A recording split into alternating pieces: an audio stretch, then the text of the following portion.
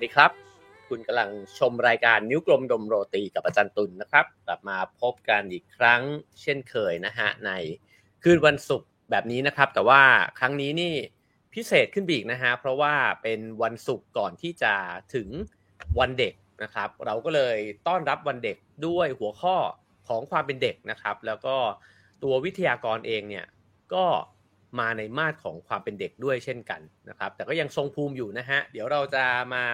พบกับวิทยากรของเรากันเลยนะครับก็ขอต้อนรับอาจารย์ตุลนะครับคมกฤษอุ่ยแต่เข่งครับสวัสดีครับสวัสดีครับ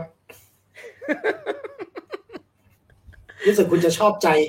เป็นพิเศษนะครับชอบมากผมชอบมากคือต้องบอกคุณผู้ชมว่าที่เราช้ากันอยู่เนี่ยไม่ใช่เพราะ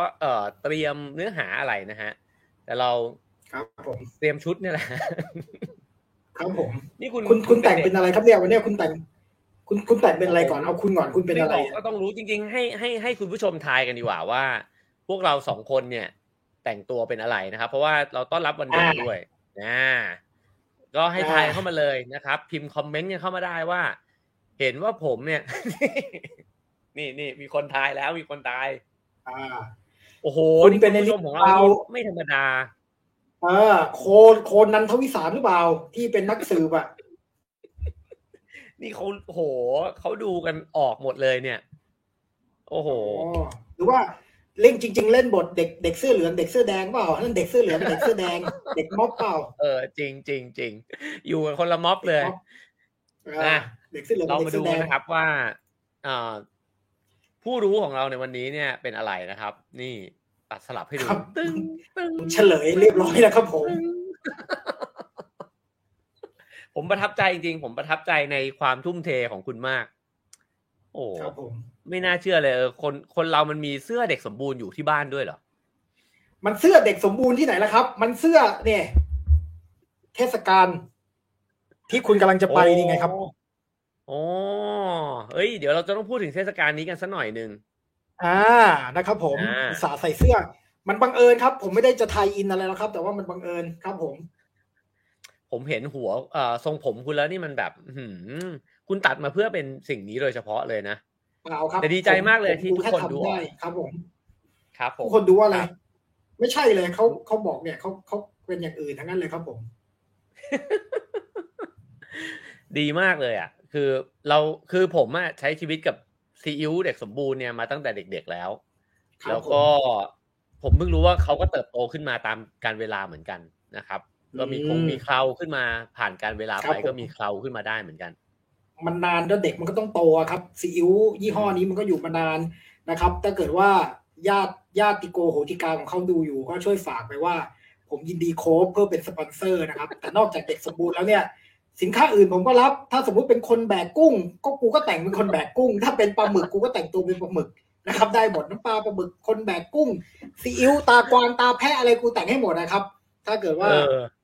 เข้าอ่ะครับผม3แม่ครัวนี่คือคุณก็จะแต่งเป็นแบบ3คนเลย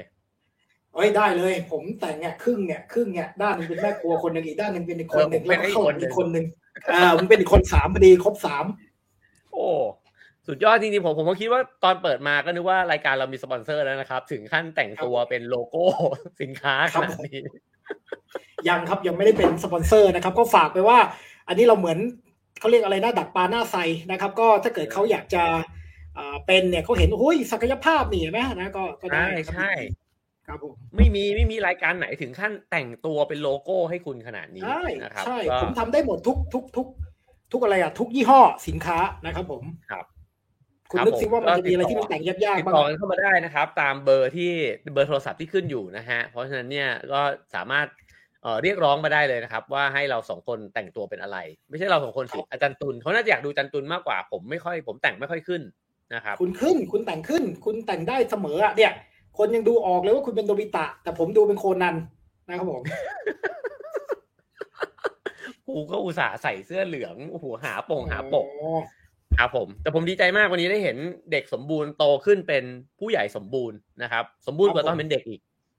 มากครับเดี๋ยวก็เป็นกำลังสมบูรณ์จะเล่นไหมครับไม่เล่นใช่ไหมครับ โอเคครับก็ต้อนรับคุณผู้ชมทุกท่านนะฮะก็เหมือนเดิมนะฮะเข้ามาแล้วก็ฝากกดไลค์กดแชร์นะครับรายการเราก็จะได้มีคนดูเพิ่มมากขึ้นอีกนะฮะก็สปอนเซอร์อะไรเขาก็จะได้เข้ากันมาแล้วก็เราก็ได้มีเรี่ยวแรงนะฮะในการที่จะทำกันต่อไปนะครับก็เมื่อกี้ยังผมที่ทิ้งคำถามไว้ก่อนที่จะเข้าเนื้อเรื่องนะครับว่าคิดว่าโลโก้ของสิ่งไหนที่น่าจะโคฟยากบ้างครับไหนผมรออ่านคอมเมนต์หน่อยดิสมมุติว่าเด็กสมบูรณ์เนี่ยก็พอได้ใช่ไหมปลาหมึกกูเป็นได้ไม่ยากเอาถุงพลาสติกใส่ตัวก็เป็นปลาหมึกได้นะครับแต่ว่าแล้วก็อะไรเงี้ยที่มันดูโคฟยากๆหน่อยอะไรเงี้ยดาลี่ต้องทาตัวดำเดี๋ยวนี้ไม่มีแล้วเนอะไม่มีเขาไม่ทำแล้วเขาไม่ทำเป็นไม่มีแล้วลุงเคนตักกี้แมคโดนัลด์โอ้เคนนี่สบาย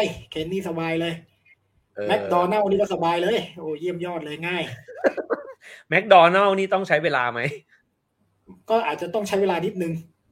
แต่ถ้านานก็ต้องหาหมอครับผม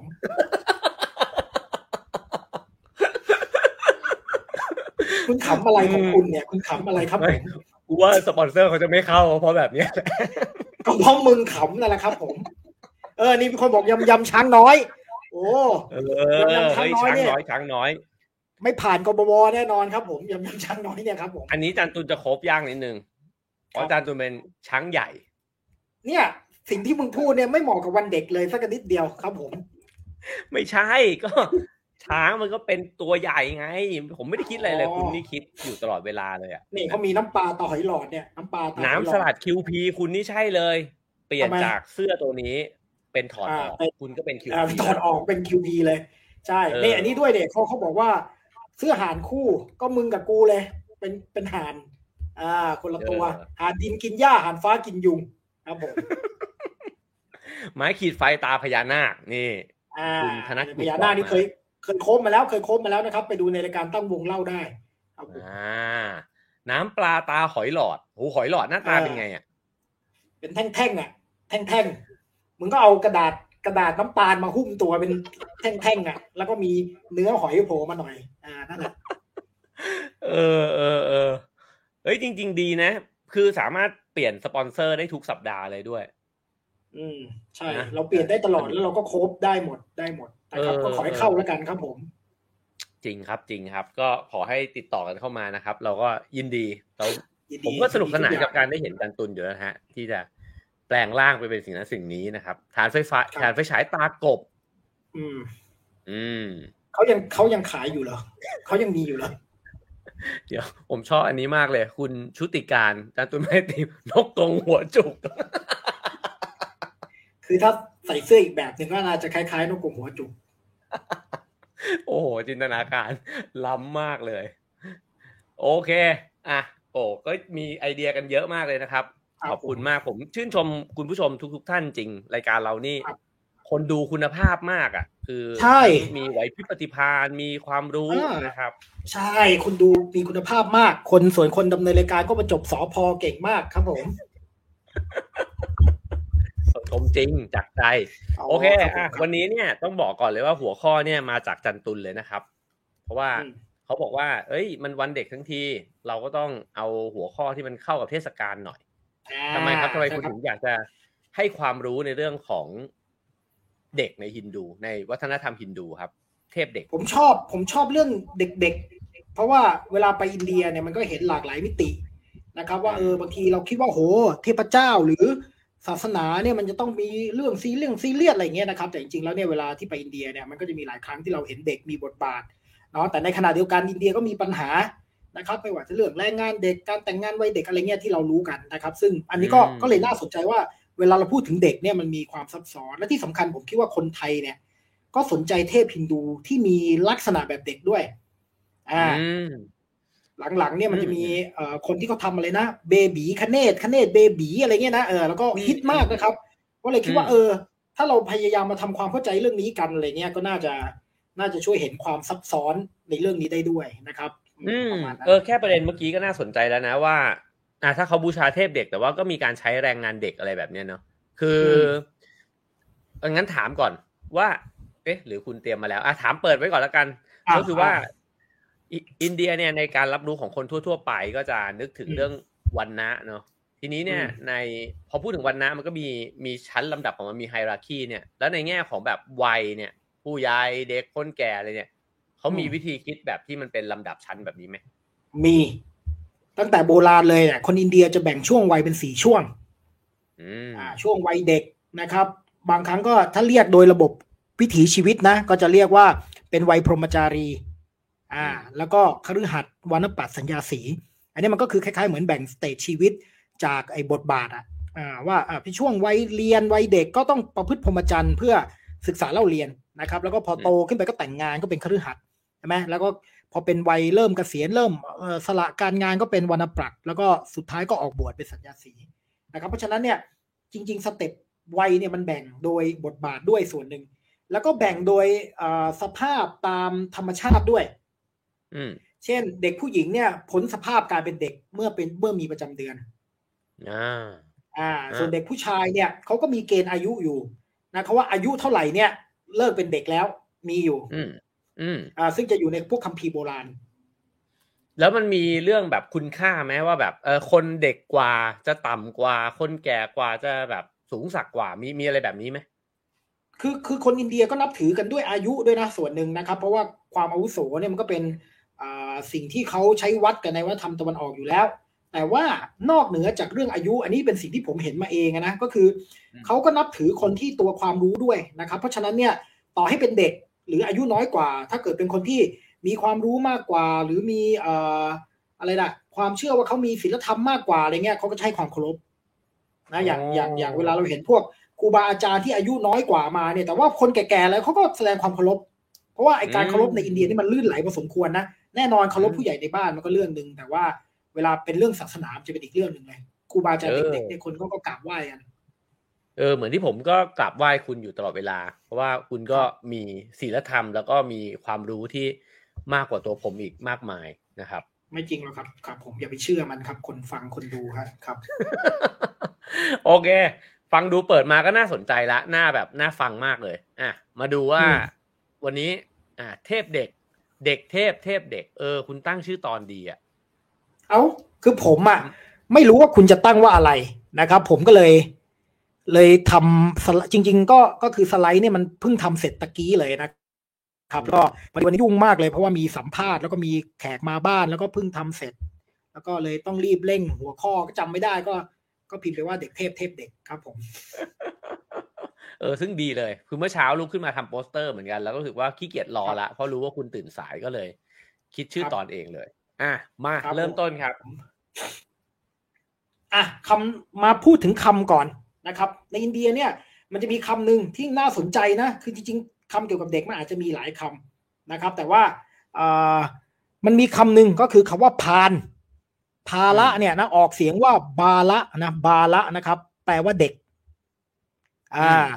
คำนี้น่าสนใจเพราะว่าคำนี้เป็นคำที่ภาษาไทยก็ใช้คือมันเขียนว่าพาละก็จริงนะพอพานสระอาลอลิงเนี่ยแต่เวลาคำสันสกฤตเนี่ยนะครับตัวพอพานนี่จะออกเสียงเหมือนตัว B นะครับเพราะฉะนั้นเนี่ยมันก็จะกลายเป็นคำว่าบาละหรือบาลนะครับนั้นเวลาเขาเรียกบาลกเนชก็คือพระคเนศแบบเด็กบาลกิชนะก็คือพระกิชนะแบบเด็กนะครับก็บาละบาลัมเนี่ยนะครับแปลว่าเด็กแต่ภาษาไทยเนี่ยคำว่าพานแปลว่าอะไรพานก็ฟังดูไม่ค่อยดีนะเหมือนคนพานไปแบบว่าเที่ยวก่อเรื่องอะไรอย่างนี้ในภาษาไทยเนี่ยจะใช้คำว่าพานเนี่ยหมายถึงคนที่มีความประพฤติไม่ดีใช่ไหมไอ้นี่มันเป็นคนพาลนิ้วกลมนี่แม่งคนพาลสมมุติเนี่ยครับเราก็จะรู้สึกว่ามันต้องเป็นคนเกะมาเลยเกเรมันต้องเป็นคนที่แบบว่าทำความเดือดร้อนให้กับคนอื่นนะครับเพราะฉะนั้นเนี่ยพาเนี่ยจริงๆเนี่ยรากคำมันแปลว่าเด็กแปลว่าเด็กเลยเพราะฉะนั้นถ้าจริงๆถ้าผมคิดนะอันนี้ผมตีความนะเวลาใช้เฮ้ยคุณนี่มันคนพาลว่ะคือคุณทำตัวเหมือนเด็กทำตัวเหมือนเด็กไม่รู้จักโตแล้วเกเรดื้อรั้นอะไรเงี้ยนะครับไม่รู้นะอันนี้เป็นวิธีตีความของผมว่าทำไมภาษาไทยจึงรับคำนี้มาใช้ในความหมายว่ามันเป็นแบบไม่ดีเก่งมาเลยเกเรอะไรเงี้ยแต่จริงคำนี้แปลว่าเด็กซึ่งจริงแปลว่าในดั้งเดิมของมันบาลีเนี่ยไม่ได้มีความหมายในเชิงที่ไม่ดีแปลว่าเด็กใช่ในสันสกฤตในบาลีเนี่ยนะครับทั้งสองภาษาเนี่ยมันแปลว่าเด็กเฉยๆมันไม่ได้แปลว่ามีโชว์หมายคือเรียกเด็กว่าบาล่าก็คือเด็ก นะครับโอเคนี่เริ่มต้นจากคำเลยเด็กในวรรณกรรมพระเวททีนี้เนี่ยพอพูดถึงเด็กเนี่ยเห็นไหมมันมีศัพท์เฉพาะเกี่ยวกับเด็กนะบาละกะเนี่ยนะครับแต่ว่านะฮะมันบทบาทของเด็กในศาสนาเนี่ยมันมีมาเก่าแก่มากนะก็คือในวรรณกรรมพระเวทนะครับเราเคยคุยมาแล้วนะว่าอินเดียมันมีวรรณกรรมหลากหลายนะแล้ววรรณกรรมพระเวทเนี่ยมันก็ 3,000 ปีที่แล้วนะ 3,000 ถึง 2,000 กว่าปีที่แล้วนะ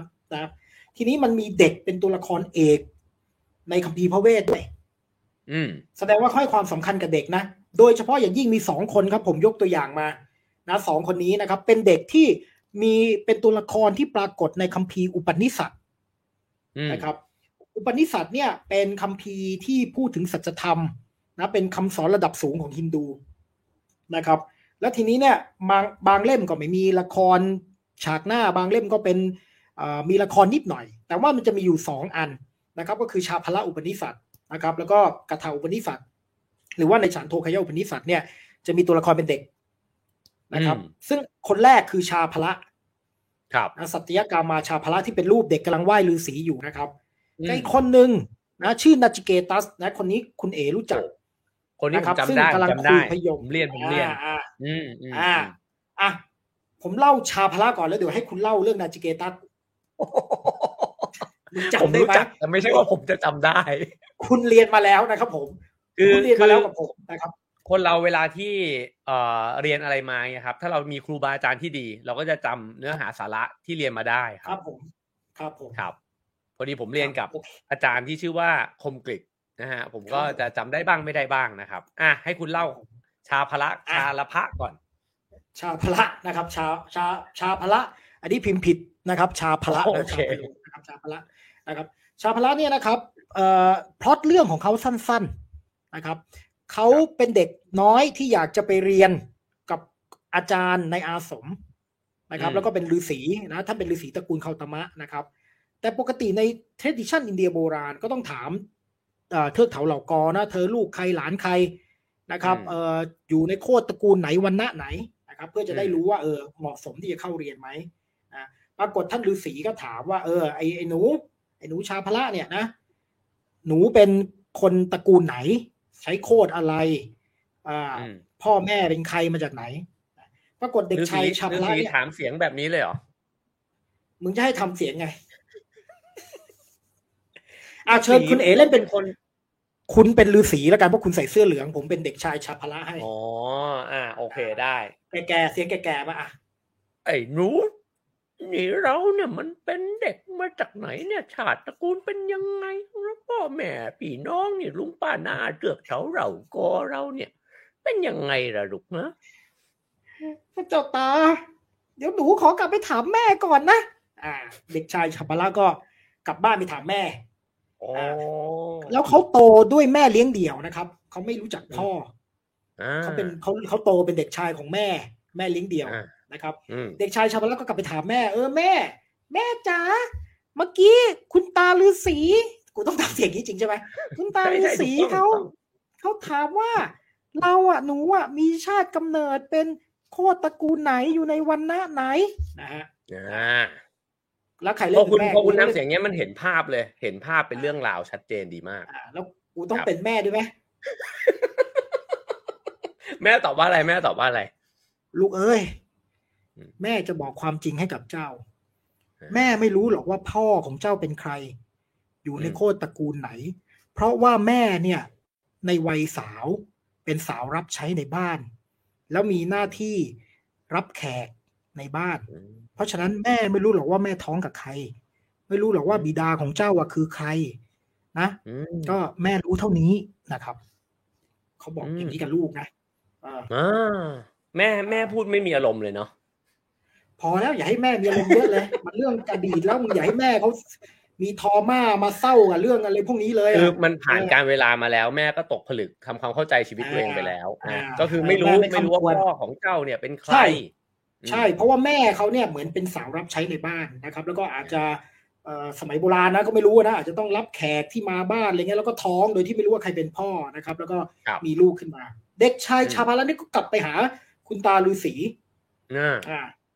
อ้าคุวณตาคุณตาว่าไงแล้วดูก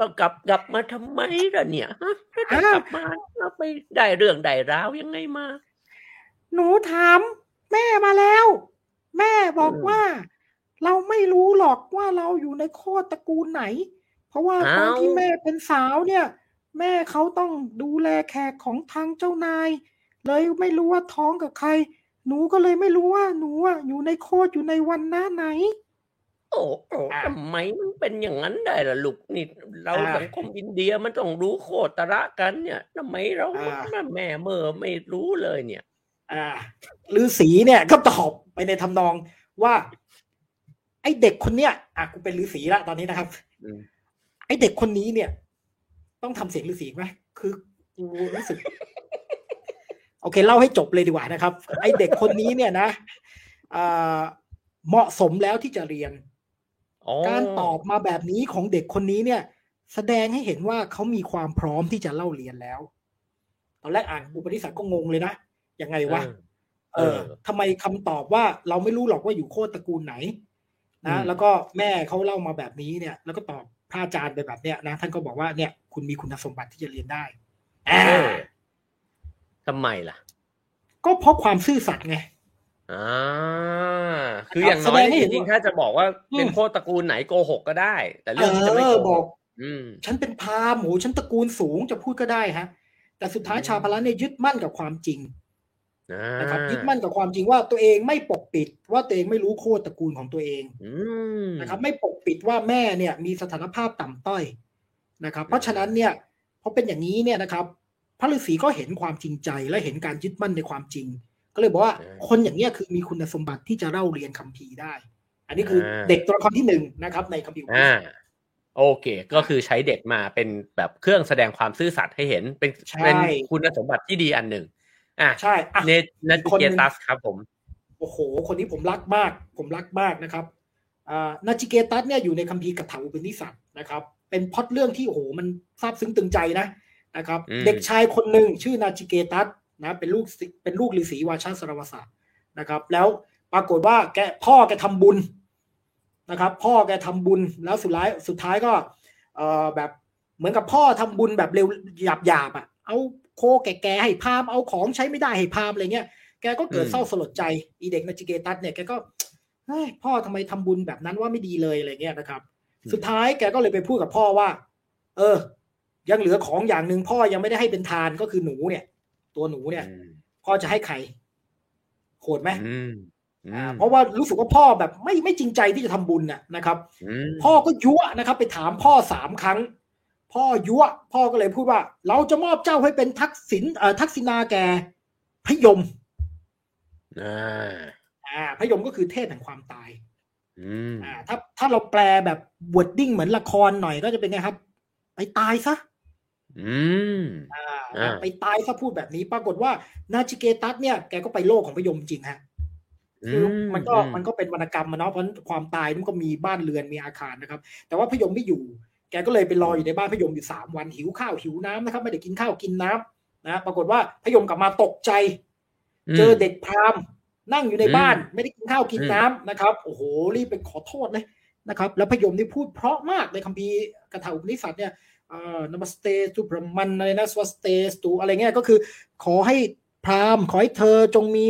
ความสุขสบายใจนะขอความสวัสดีจงมีแก่เราด้วยอะไรนะความนอบน้อมจงมีแก่เธออะไรคือพูดดีมากแล้วก็ให้พร3 ข้อนะครับเด็กคนนี้ก็เลยได้เดี๋ยวคุณจะเล่าอุปนิษัทอันนี้จนจบเลยเหรอหรือว่าจะเก็บไว้ในโอกาสหน้าผมว่าเก็บไว้อันนี้มันโหเนื้อหาอันนี้มันดีมากแล้วเกรงว่าจะยาวคือเรารู้เรื่องราวของนาจิเกตัสเนี่ยประมาณนี้จริงๆตอนผมไปเรียนกับอาจารย์ตุลเนี่ยผมก็ชอบมากนะครับก็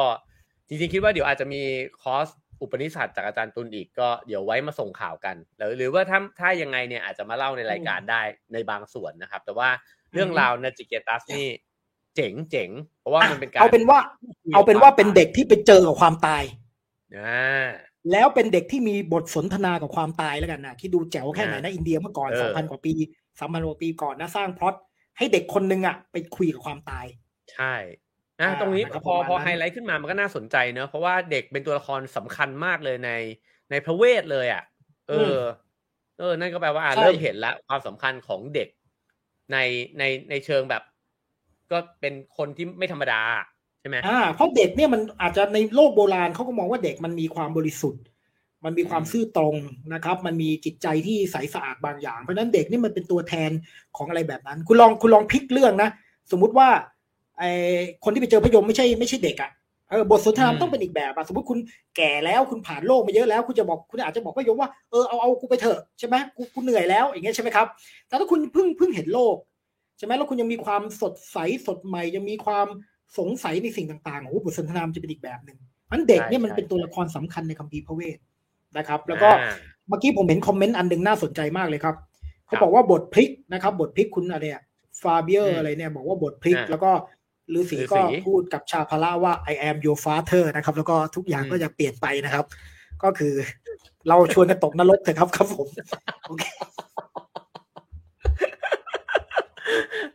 โอเคประเด็นแรกนะครับก็เห็นว่ามีเด็กในคัมภีร์พระเวทนะครับเรามาต่อกันนักบวชเด็กทีนี้มันนอกจากมีเด็กในเป็นตัวละครในคัมภีร์พระเวทก็มีนักบวชที่เป็นเด็กนะครับอย่างคนหนึ่งที่มีชื่อเสียงมากที่สุดเลยคือท่านอาทิสังกราจารย์หรืออัธยสังกราจารย์นะครับคือท่านสังกราจารย์องค์แรกคือบวชตั้งแต่เด็กนะบวชตั้งแต่เด็กเลยนะครับไม่เคยใช้ชีวิตฆราวาสเลยเพราะว่าเขาเล่าว่าแกก็ใฝ่ใจเรื่องบวชมาตั้งแต่เด็กแล้วไอ้รูปที่2ไอ้รูปแรกก็คือรูปสังกราจารย์กับลูกศิษย์นะครับรูปที่2เนี่ยนะครับเป็นรูปตอนที่ขอแม่บวชแต่เห็นแม่มันมีจระเข้อยู่ใช่นะครับงับขาอยู่เลยนี่ก็คือแม่ไม่ยอมให้แกบวชเพราะว่าแกเป็นลูกคนเดียวพ่อตายตั้งแต่เด็กนะครับแล้วปรากฏว่าพอขอแม่ไปบวชแม่ไม่ให้บวชวันหนึ่งไปอาบน้ำอยู่ริมแม่น้ำจระเข้งาบนะครับแล้วแกก็ร้องตะโกนแม่ก็ตกใจอยู่ริมฝั่งน้ำรู้จะทำไงนะแล้วแกก็เหมือนพูดกับแม่ว่าถ้าให้บวชจระเข้มันคงปล่อยแหละอารมณ์ประมาณเนี้ยหรือไปต่อรองทำนองว่าเหมือนบนบวชอะถ้าบวชแล้วคงรอดอะไรเงี้ยนะครับแม่ก็บอกยอมเอาเลยนะครับปรากฏว่ารอดก็เลยได้บวชโอเคนี่ก็ให้เห็นว่ามีนักบวชเด็กซึ่งจริงเคยถามอาจารย์จุนไปแล้วเหมือนกันว่าอย่างสังฆราจารย์เนี่ยก็เหมือนกับว่ามีคนที่มีอยู่จริงใช่ไหมแล้วอย่างเนี้ยคือมีอยู่จริงหรือว่าเป็นเรื่องเล่าหรือว่ามันมีความแบบตีกันอยู่คืออันนี้มันเป็นตำนานของครูบาอาจารย์คือเขามีชีวิตจริงนะครับในประวัติศาสตร์อินเดียแล้วก็ตำแหน่งสังฆราจารย์นี่มันสืบมาถึงปัจจุบันนะปัจจุบันมีนะองค์ที่เท่านั้นองค์ที่เท่านี้ยังมีเหมือนองค์ดาไลลามะอย่างเงี้ยองค์ที่เท่านั้นเท่านี้ยังมีนะครับแต่ว่าเขาเป็นระบบการสืบทอดคำสอนหรือตำแหน่งนะทีนี้มันก็เลยกลายเป็นธรรมเนียมว่าสังฆราจารย์ทุกองค์เนี่ยต้องบวชโดยไม่เคยผ่านชีวิตคฤหัสถ์จากตำนานของแรกคือบางครั้งบวชตั้งแต่เด็กเลยนะครับมันก็เลยกลายเป็นธรรมเนียมไปว่าตำแหน่งสังฆราจารย์เนี่ยถ้าจะขึ้นเป็นได้เนี่ยต้องเป็นนักบวชที่ไม่เคยผ่านชีวิตคฤหัสถ์คือเป็นพรหมจารีแล้วก็บวชเลยเพราะฉะนั้นส่วนมากจะเป็นกันตั้งแต่เด็กๆหรือเป็นกันตั้งแต่วัยรุ่นอย่างองค์ปัจจุบันเนี่ยนะครับของสำนักที่ชื่อชริงเกรีเนี่ยเพิ่งขึ้นเมื่อ 2-3 ปีที่ผ่านมาเองอายุน้อยกว่าคุณกับผมอีกอายุน้อยกว่ามากๆเลยเหมือนเพิ่งจบปริญญาตรีเลยอ่ะนะครับก็เพิ่งเป็นตำแหน่งสังฆราจารย์แล้วตรงนี้น่าสนใจเนาะเพราะว่าจริงๆพอพูดถึงทิเบตนี่ก็อย่างครูบาอาจารย์ส่วนใหญ่ก็ตั้งแต่องค์ดาไลลามะเลยก็ไปหามาตั้งแต่เด็กใช่ไหมฮะเพราะว่าเขามีความเชื่อเรื่องแบบการกลับชาติมาเกิดหรือว่าริมโปเชทั้งหลายก็มีแบบนี้ด้วยเช่นกันใช่ไหมครับใช่ครับก็คือในทิเบตเนี่ยก็มันมีธรรมเนียมเรื่องการแสวงหาครูบาอาจารย์ที่กลับชาติมาเกิดอะไรประมาณเนี้ยนะครับว่าจะต้องหากันตั้งแต่เด็กๆคือจากองค์ที่แล้วตายไป 2-3 ปีก็เริ่มออกหากันอะไรเงี้ยซึ่งอันนั้นก็เป็นอีกเรื่องนึงนะที่ต้องวิเคราะห์นะว่าทำไมมันถึงเป็นแบบนั้นแต่ว่าในอินเดียก็มีธรรมเนียมของการบวชตั้งแต่เด็กเขาเชื่อว่าเหมือนกับบริสุทธิ์ผุดพองนะครับไม่เคยผ่านชีวิตคฤหัสถ์อะไรเงี้ยแล้วก็สามารถที่จะอันนี้ได้เลยแบบสืบทอดคำสอนได้อย่างหมดจดอะไรประมาณเนี้ยโอเคครับตัวละครสำคัญนักบวชนะครับอันต่อไปคืออันนี้คืออะไรคันนี้พวกเทพแล้วนะครับเราสนใจว่านอกจากคนจริงๆนะครับนอกจากนักบวชสำคัญนะครับนะที่เป็นคนจริงๆนะแล้วก็คนที่เป็นพวกอยู่ในคัมภีร์พระเวทเนี่ยเทพเจ้ามีเด็กๆไหมมีนะครับเยอะด้วยมีอยู่กลุ่มนึงเอากลุ่มแรกก่อนนะครับเรียกว่าสนกุมารทั้ง4บางคนอาจจะไม่ค่อยรู้จักสนกุมารคืออะไรเห็นไหมยืนเรียงกันเป็นเด็ก4คนเนี่ยนะครับนะมี4ชื่อสนกะสนาตะสนันทนะและสนัตตะนะครับสนกะสนาตะสนาตนะ สนันทนะอันนี้สนาตนะผมตกไปคำหนึ่งนะครับแล้วก็สนันทนะแล้วก็สนัตตะนะครับ4คนนี้เป็นลูกของพระพรหมครับพระพรหมสร้างมาจากจิตนะครับแล้วก็เป็นฤาษีแล้วมีหน้าที่เหมือนกับคอยสั่งสอนมวลมนุษย์โดยที่เขาเป็นลูกศิษย์ของพระวิษณุนะครับแต่ว่าสภาวะเขาเนี่ยเขาเป็นเด็กนิรันดรนะเป็นสภาวะเหมือนเป็นเด็กนิรันดรแต่ว่าเต็มเปี่ยมไปด้วยปัญญาความรู้นะครับแล้วก็คอยสอนสั่งมนุษย์แล้วเพราะฉะนั้นเนี่ยนิกายในอินเดียบางนิกายที่เขาเชื่อว่าสืบทอดมาจากคำสอนของพระกิษณะหรือพระวิษณุเนี่ยเขาจะนับถือว่าสนัตตกุมารสนัตกุมารทั้ง4เนี่ยเป็นครูต้นของเขาคำสอนสืบทอดมาอันนี้ก็จะเป็นเด็กที่เป็นเซต4คนนะครับหรือสี4ตนนะชื่อสนัตกุมารทั้ง4โอเคผมว่าไว้สักวันหนึ่งเนี่ยจะให้ขออาจารย์ตุลมาอธิบายว่าบรรดาผู้แสวงบุญหรือนักบวชทั้งหลายของอินเดียเนี่ยเขามีวิธีการเรียกยังไงบ้างอย่างฤาษีประเภทอะไรเงี้ยฤาษีอะไรอะไรอย่างเงี้ยเนาะน่ารู้เหมือนกันว่ามันมียังไงบ้างแล้วมันแตกต่างกันยังไงนะครับโอเคโอเคอันนี้เป็นอีกเทพหนึ่งกลับมาเทพที่ดังมากๆในความเป็นเด็กนะครับเมื่อกี้มีคนคอมเมนต์ว่า4ยอดกุมารก็จะประมาณนั้นก็ได้นะครับคือ4คนนี้เป็นยอดกุมารจริงเพราะว่าเขายังอยู่นะในความเชื่อของฮินดูนะเล่ร่อนไปเรื่อยๆมีความเป็นอมตะนะครับแล้วก็สอนสั่งแล้วชื่อเขาได้มีนัยยะหมดเลยนะ eternal นะครับeternal bliss อะไรเงี้ยมันเป็นสัญลักษณ์แทนธรรมะแต่แทนด้วยเด็กประเด็นสำคัญที่น่าสนใจคือมันแทนด้วยเด็กนะครับแทนด้วยเด็กทีนี้คนที่เป็นเทพเด็กที่โด่งดังมากที่สุดคนหนึ่งก็คือภารกิษณะนะครับหรือพระกิษณะในวัยเด็กเนี่ยหรอใช่คือแปลกไหมพระกิษณะเนี่ยคนก็บูชาตอนโตนะแต่เวอร์ชันเป็นเด็กคนก็บูชาแยกออกไปด้วยเหมือนคุณเนี่ยผมสมมติผมนับถือคุณตอนเนี้ยคุณเอ๋แต่ก็จะมีกลุ่มหนึ่งที่คล้ายคุณตอนเด็กแล้วก็สามารถที่จะเคารพคุณตอนเด็กไปด้วยเหมือนเอกเทศเลยนะครับเพราะพระภารกิษณะเนี่ยเดี๋ยวถึงขั้นมีรูปเคารพส่วนเฉพาะเลยนะทีนี้พระกิษณะตอนเด็กทำไมถึงสำคัญนะครับคือพระกิษณะตอนเด็กเนี่ยนะถูกบรรยายไว้ในคัมภีร์ภาควัตตะนะครับภาควัตตะนี่เป็นคัมภีร์ที่ว่าด้วยเรื่องเกี่ยวกับพระเจ้านะแล้วก็เขาถูกนำไปเลี้ยงเนาะโดยยโสธานะครับแล้วก็เลี้ยงในโคกุลนะครับโคกุลก็คือที่เลี้ยงโคแล้วก็โตมาแบบบ้านๆเลยทั้งที่เป็นเชื้อสายกษัตริย์นะก็โตมาแบบบ้านๆแล้วก็ได้รับความรักจากเนี่ยยโสธาที่เป็นแม่เลี้ยงแต่แกซนนะครับแกเป็นเด็กที่ซนโคตรนะครับจนกระทั่งแม่เลี้ยงเนี่ยต้องเอาเชือกมามัดไว้มัดเอวไว้ไม่ให้มันวิ่งนะครับเลยได้ชื่ออีกชื่อหนึ่งว่าธโมทระแปลว่าถูกเชือกมัดไว้แล้วตอนเป็นเด็กก็เต็มไปด้วยความซุกซนแบบพระเจ้าคุณเข้าใจไหมมันไม่ได้ซนแบบเด็กลูกเราหลานเรามันซนแบบที่มันมีนัยยะของพระเจ้ายังไงขอตัวอย่างสักอันได้ไหมคุณถัดไปอีกรูปหนึ่งครับนะครับโอเคไออันหนึ่งที่เขาชอบพูดถึงมากเลยตอนเด็กนวนีตโจระก็คือพระกิษณะนะนวนีตาแปลว่าเนยใหม่นะครับโจระก็แปลว่าโจรก็คือโจรขโมยเนยนะครับคือแกเป็นเด็กชอบกินเนยที่เรียกว่ามาคั่นนะครับไอเนยแบบที่เรากินเสร็จแล้วเนี่ยก็มักจะไปขโมยเนยของคนอื่นของตามบ้านจนกระทั่งวันหนึ่งแม่ก็ต้องเอาเนยไปแขวนเอาหม้อเนยไปแขวนไว้เพราะว่าจะได้แบบขโมยไม่ได้แกก็ฉลาดนะสามารถเอาหนังกระติกยิงแล้วก็เนยร่วงลงมาให้กินอะไรประมาณเนี้ยซึ่งอันนี้มันก็จะออกแนวเหมือนกับชาวปัญญาหน่อยอะไรเงี้ยว่าต่อให้สูงแค่ไหนกูก็หาเนยมากินได้อะไรเงี้ยแล้วมันมีนัยยะว่าการขโมยเนยของกิษณะเนี่ยนะมันเป็นแบบเดียวกันนะครับกับเวลาที่พระกิษณะโตขึ้นแล้วเขาขโมยเสื้อผ้าพวกนางโคปีแล้วสิ่งที่เขาขโมยจากพวกเราไปคืออะไรครับคือกิเลสหรอคือใจครับเขาเป็นโจรขโมยใจเพราะเขาน่ารักเขาหล่อเหลาทุกคนจะโดนขโมยหัวใจไปหมดนะครับเพราะฉะนั้นการขโมยของพระเจ้าเนี่ยมันไม่ได้แค่ขโมยวัตถุสิ่งของไงในมโนทัศน์แบบฮินดูพระเจ้านี่ขโมยใจเราไปนะครับความน่ารักความชาวปัญญาของเด็กเนี่ยมันเป็นเสน่ห์นะครับมันเป็นเสน่ห์นะแล้วก็ยังมีอีกเช่นตอนเขากินดินอันนี้ไม่ได้มีรูปนะเป็นเด็กซุกซนหยิบดินใส่ปากอะไรเงี้ยยโสธาก็เฮ้ยลูกกินดินคายออกมาปากก็ปรากฏว่าเห็นจักรวาลอยู่ในปาก อือหืออืมอะไรประมาณเนี้ยนะครับเพราะฉะนั้นทั้งหมดที่เขาเล่นซนมันเป็น divine play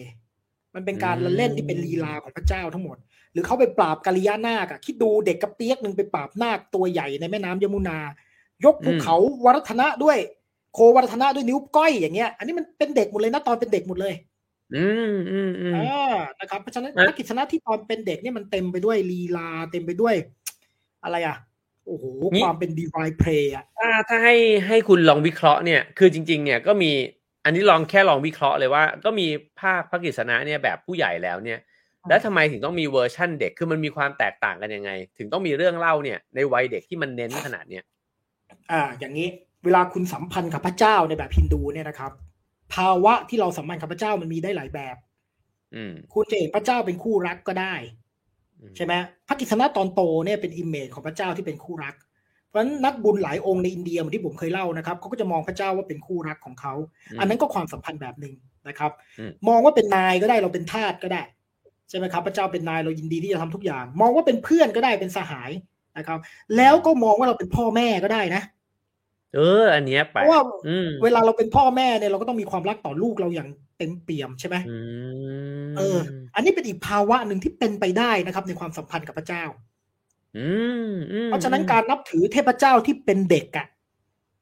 นะครับมันมีนัยยะอันนี้คือผมเคยไปคุยกับพราหมณ์ท่านหนึ่งที่อินเดียนะแล้วก็วัดท่านก็จะแบบเป็นรูปพระคเนศเหมือนเด็กๆหน่อยนะชื่อศรีจินตามณีนะครับแล้วท่านก็บอกว่าไอ้ภาวะที่เรามองแล้วเห็นพระเหมือนเด็กๆน่ารักแล้วเรารู้สึกรักเนี่ยรู้สึกแบบเฮ้ยถูกดึงดูดนะครับอะไรอย่างเงี้ยอันนี้เนี่ยก็คือภาวะที่เรารักเขาเหมือนเราเป็นพ่อแม่แล้วเราต้องทนุถนอมดูแลเหมือนนางยโสธานะครับเห็นพระกฤษณะเป็นลูกใช่ไหมดูแลถนอมอันนั้นเราก็สัมพันธ์กับพระเจ้าแบบนั้นก็ได้เพราะฉะนั้นการนับถือพระเจ้าที่เป็นเด็กเนี่ยนะมันก็มีสิ่งที่ทำให้เกิดภาวะแบบนั้นขึ้นในใจน่าสนใจนะเพราะว่าจริงๆคาแรคเตอร์ของเด็กก็ยังคงเป็นเด็กนะก็คือเล่นซนแบบที่จันตุลเล่าไปเนี่ยแต่ว่ามันมีนัยยะในการเล่าเรื่องแบบนั้นอยู่แล้วก็ชอบความสัมพันธ์แบบเมื่อกี้มากเลยที่บอกว่าเราก็เป็นพ่อแม่ของเทพเนี่ยได้ด้วยเหมือนกันซึ่งจริงๆชวนกันไปดูรายการที่เคยทำนะฮะก็คือตอนเทพหล่อบอกต่อด้วยเนี่ยก็จะเห็นความสัมพันธ์ของคนที่เป็นเรียกว่าอะไรศาสนิกได้ไหมกับเทพศาสนิกก็ได้สาวกกับเทพใช่แล้วก็ที่เป็นความสัมพันธ์ในเชิงแบบคู่รักได้ด้วยคือฮินดูเนี่ยมันแปลกไงเวลาเรานึกถึงศาสนาที่มีพระเจ้าส่วนใหญ่ใช่ไหมก็จะต้องแบบอะไรนะต้องเป็นนายกับบ่าวเท่านั้นใช่ไหมแล้วพระเจ้าเป็นพ่อเราเป็นลูกนะแต่ว่าในฮินดูนี่มันหลากหลายมากนะครับเป็นคนรักก็ได้เป็นเพื่อนก็ได้แม้กระทั่งเราเป็นพ่อแม่คือรู้สึกเหมือนเราเป็นพ่อแม่ของพระเจ้าก็ได้ในพวกนี้ผมถามต่อนิดนึงคือเคยอ่านหนังสือที่พูดถึงพวกเทพกรีกเทพโรมันอะไรเงี้ยเขาก็อธิบายบอกว่าในความรู้สึกของคนที่นับถือเทพคือจริงๆเนี่ยเทพเนี่ยมีวิหารอะไรอย่างงี้ใช่ไหมแล้วก็ต้องบูชาถ้าบูชาเทพแห่งปัญญาคุณอาจจะได้ปัญญาบูชาเทพสงครามคุณก็จะชนะสงครามอะไรแบบเนี้ยแต่จริงๆความรู้สึกของคนที่มีต่อเทพเนี่ยไม่ได้รู้สึกว่าเทพเนี่ยบริสุทธิ์ผุดผ่องขนาดนั้นน่ะคือก็คล้ายๆเราก็อาจจะมีแย่งชิงผัวเมียกันมีทะเลาะวิวาทอะไรกันอย่างเงี้ยเทพไม่ได้มีความแบบบริสุทธิ์มากๆขนาดนั้นเนี่ยในฮินดูนี่เป็นยังไงก็คือฮินดูเนี่ยมองว่าเทพเนี่ยเวลาสำแดงลีลาก็อาจจะคล้ายๆมนุษย์แต่ว่าโดยบีไฮไอ้ภาวะเบื้องหลังบริสุทธิ์นะแต่ว่าบางทีก็เพื่อให้มนุษย์เข้าใจอะไรบางอย่างก็ต้องสำแดงลีลาไอ้สิ่งที่ปรากฏมันเป็นเพียงแค่ปรากฏการณ์เป็นลีลาเป็นแค่แสดงนะครับเพราะฉะนั้นนี้อาจจะต่างกับกรีกหน่อยแต่ว่ากรีกนี่คือเทพก็เป็นอย่างนั้นเลยเหมือนเราเลยใช่ไหมแต่ว่าของอินเดียเนี่ยเทพก็คล้ายๆเราเป็นลักษณะที่เขาแสดงให้เราเห็นเฉยๆโอเคนี่ก็น่าสนใจเพราะว่าพอรู้สึกว่าเทพเนี่ยมีพฤติกรรมที่เหมือนมนุษย์เนี่ยมันมีความรู้สึกว่าใกล้ชิดเหมือนกันนะ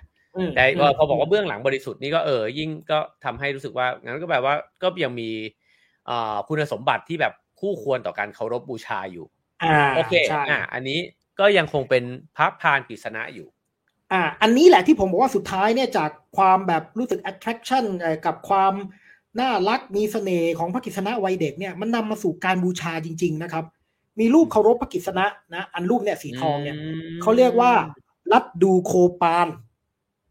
ลัดดูเนี่ยเป็นชื่อขนมไอ้ที่เราเขียนลาดูอะไรที่เราเขียนออกเสียงแบบไทยว่าลาดูเนี่ยจริงๆเขียนว่าลัดดูนะครับลัดดูโคปานลัดดูก็คือขนมอันเนี้ยที่เขาไว้ไหว้พระพิฆเนศกันก้อนเหลืองๆทำจากถั่วเนี่ย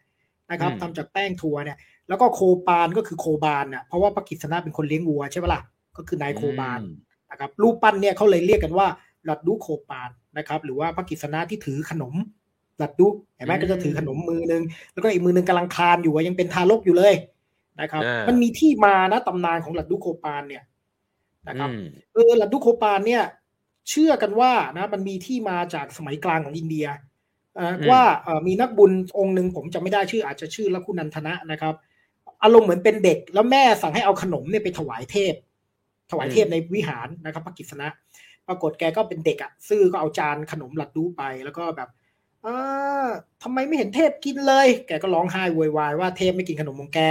นะครับพระกฤษณะก็เลยต้องแปลงร่างลงมาเป็นเด็กเพราะว่าก็เด็กด้วยกันน่ะใช่ไหมแล้วก็โอเคฉันกินนะครับก็เลยหยิบขนมของนกุนันทนะมากินนะครับก็เลยกลายเป็นตำนานว่ามีพระกฤษณะเนี่ยออกมากินขนมจริงๆในฐานะที่เป็นเด็กนะครับแล้วทำให้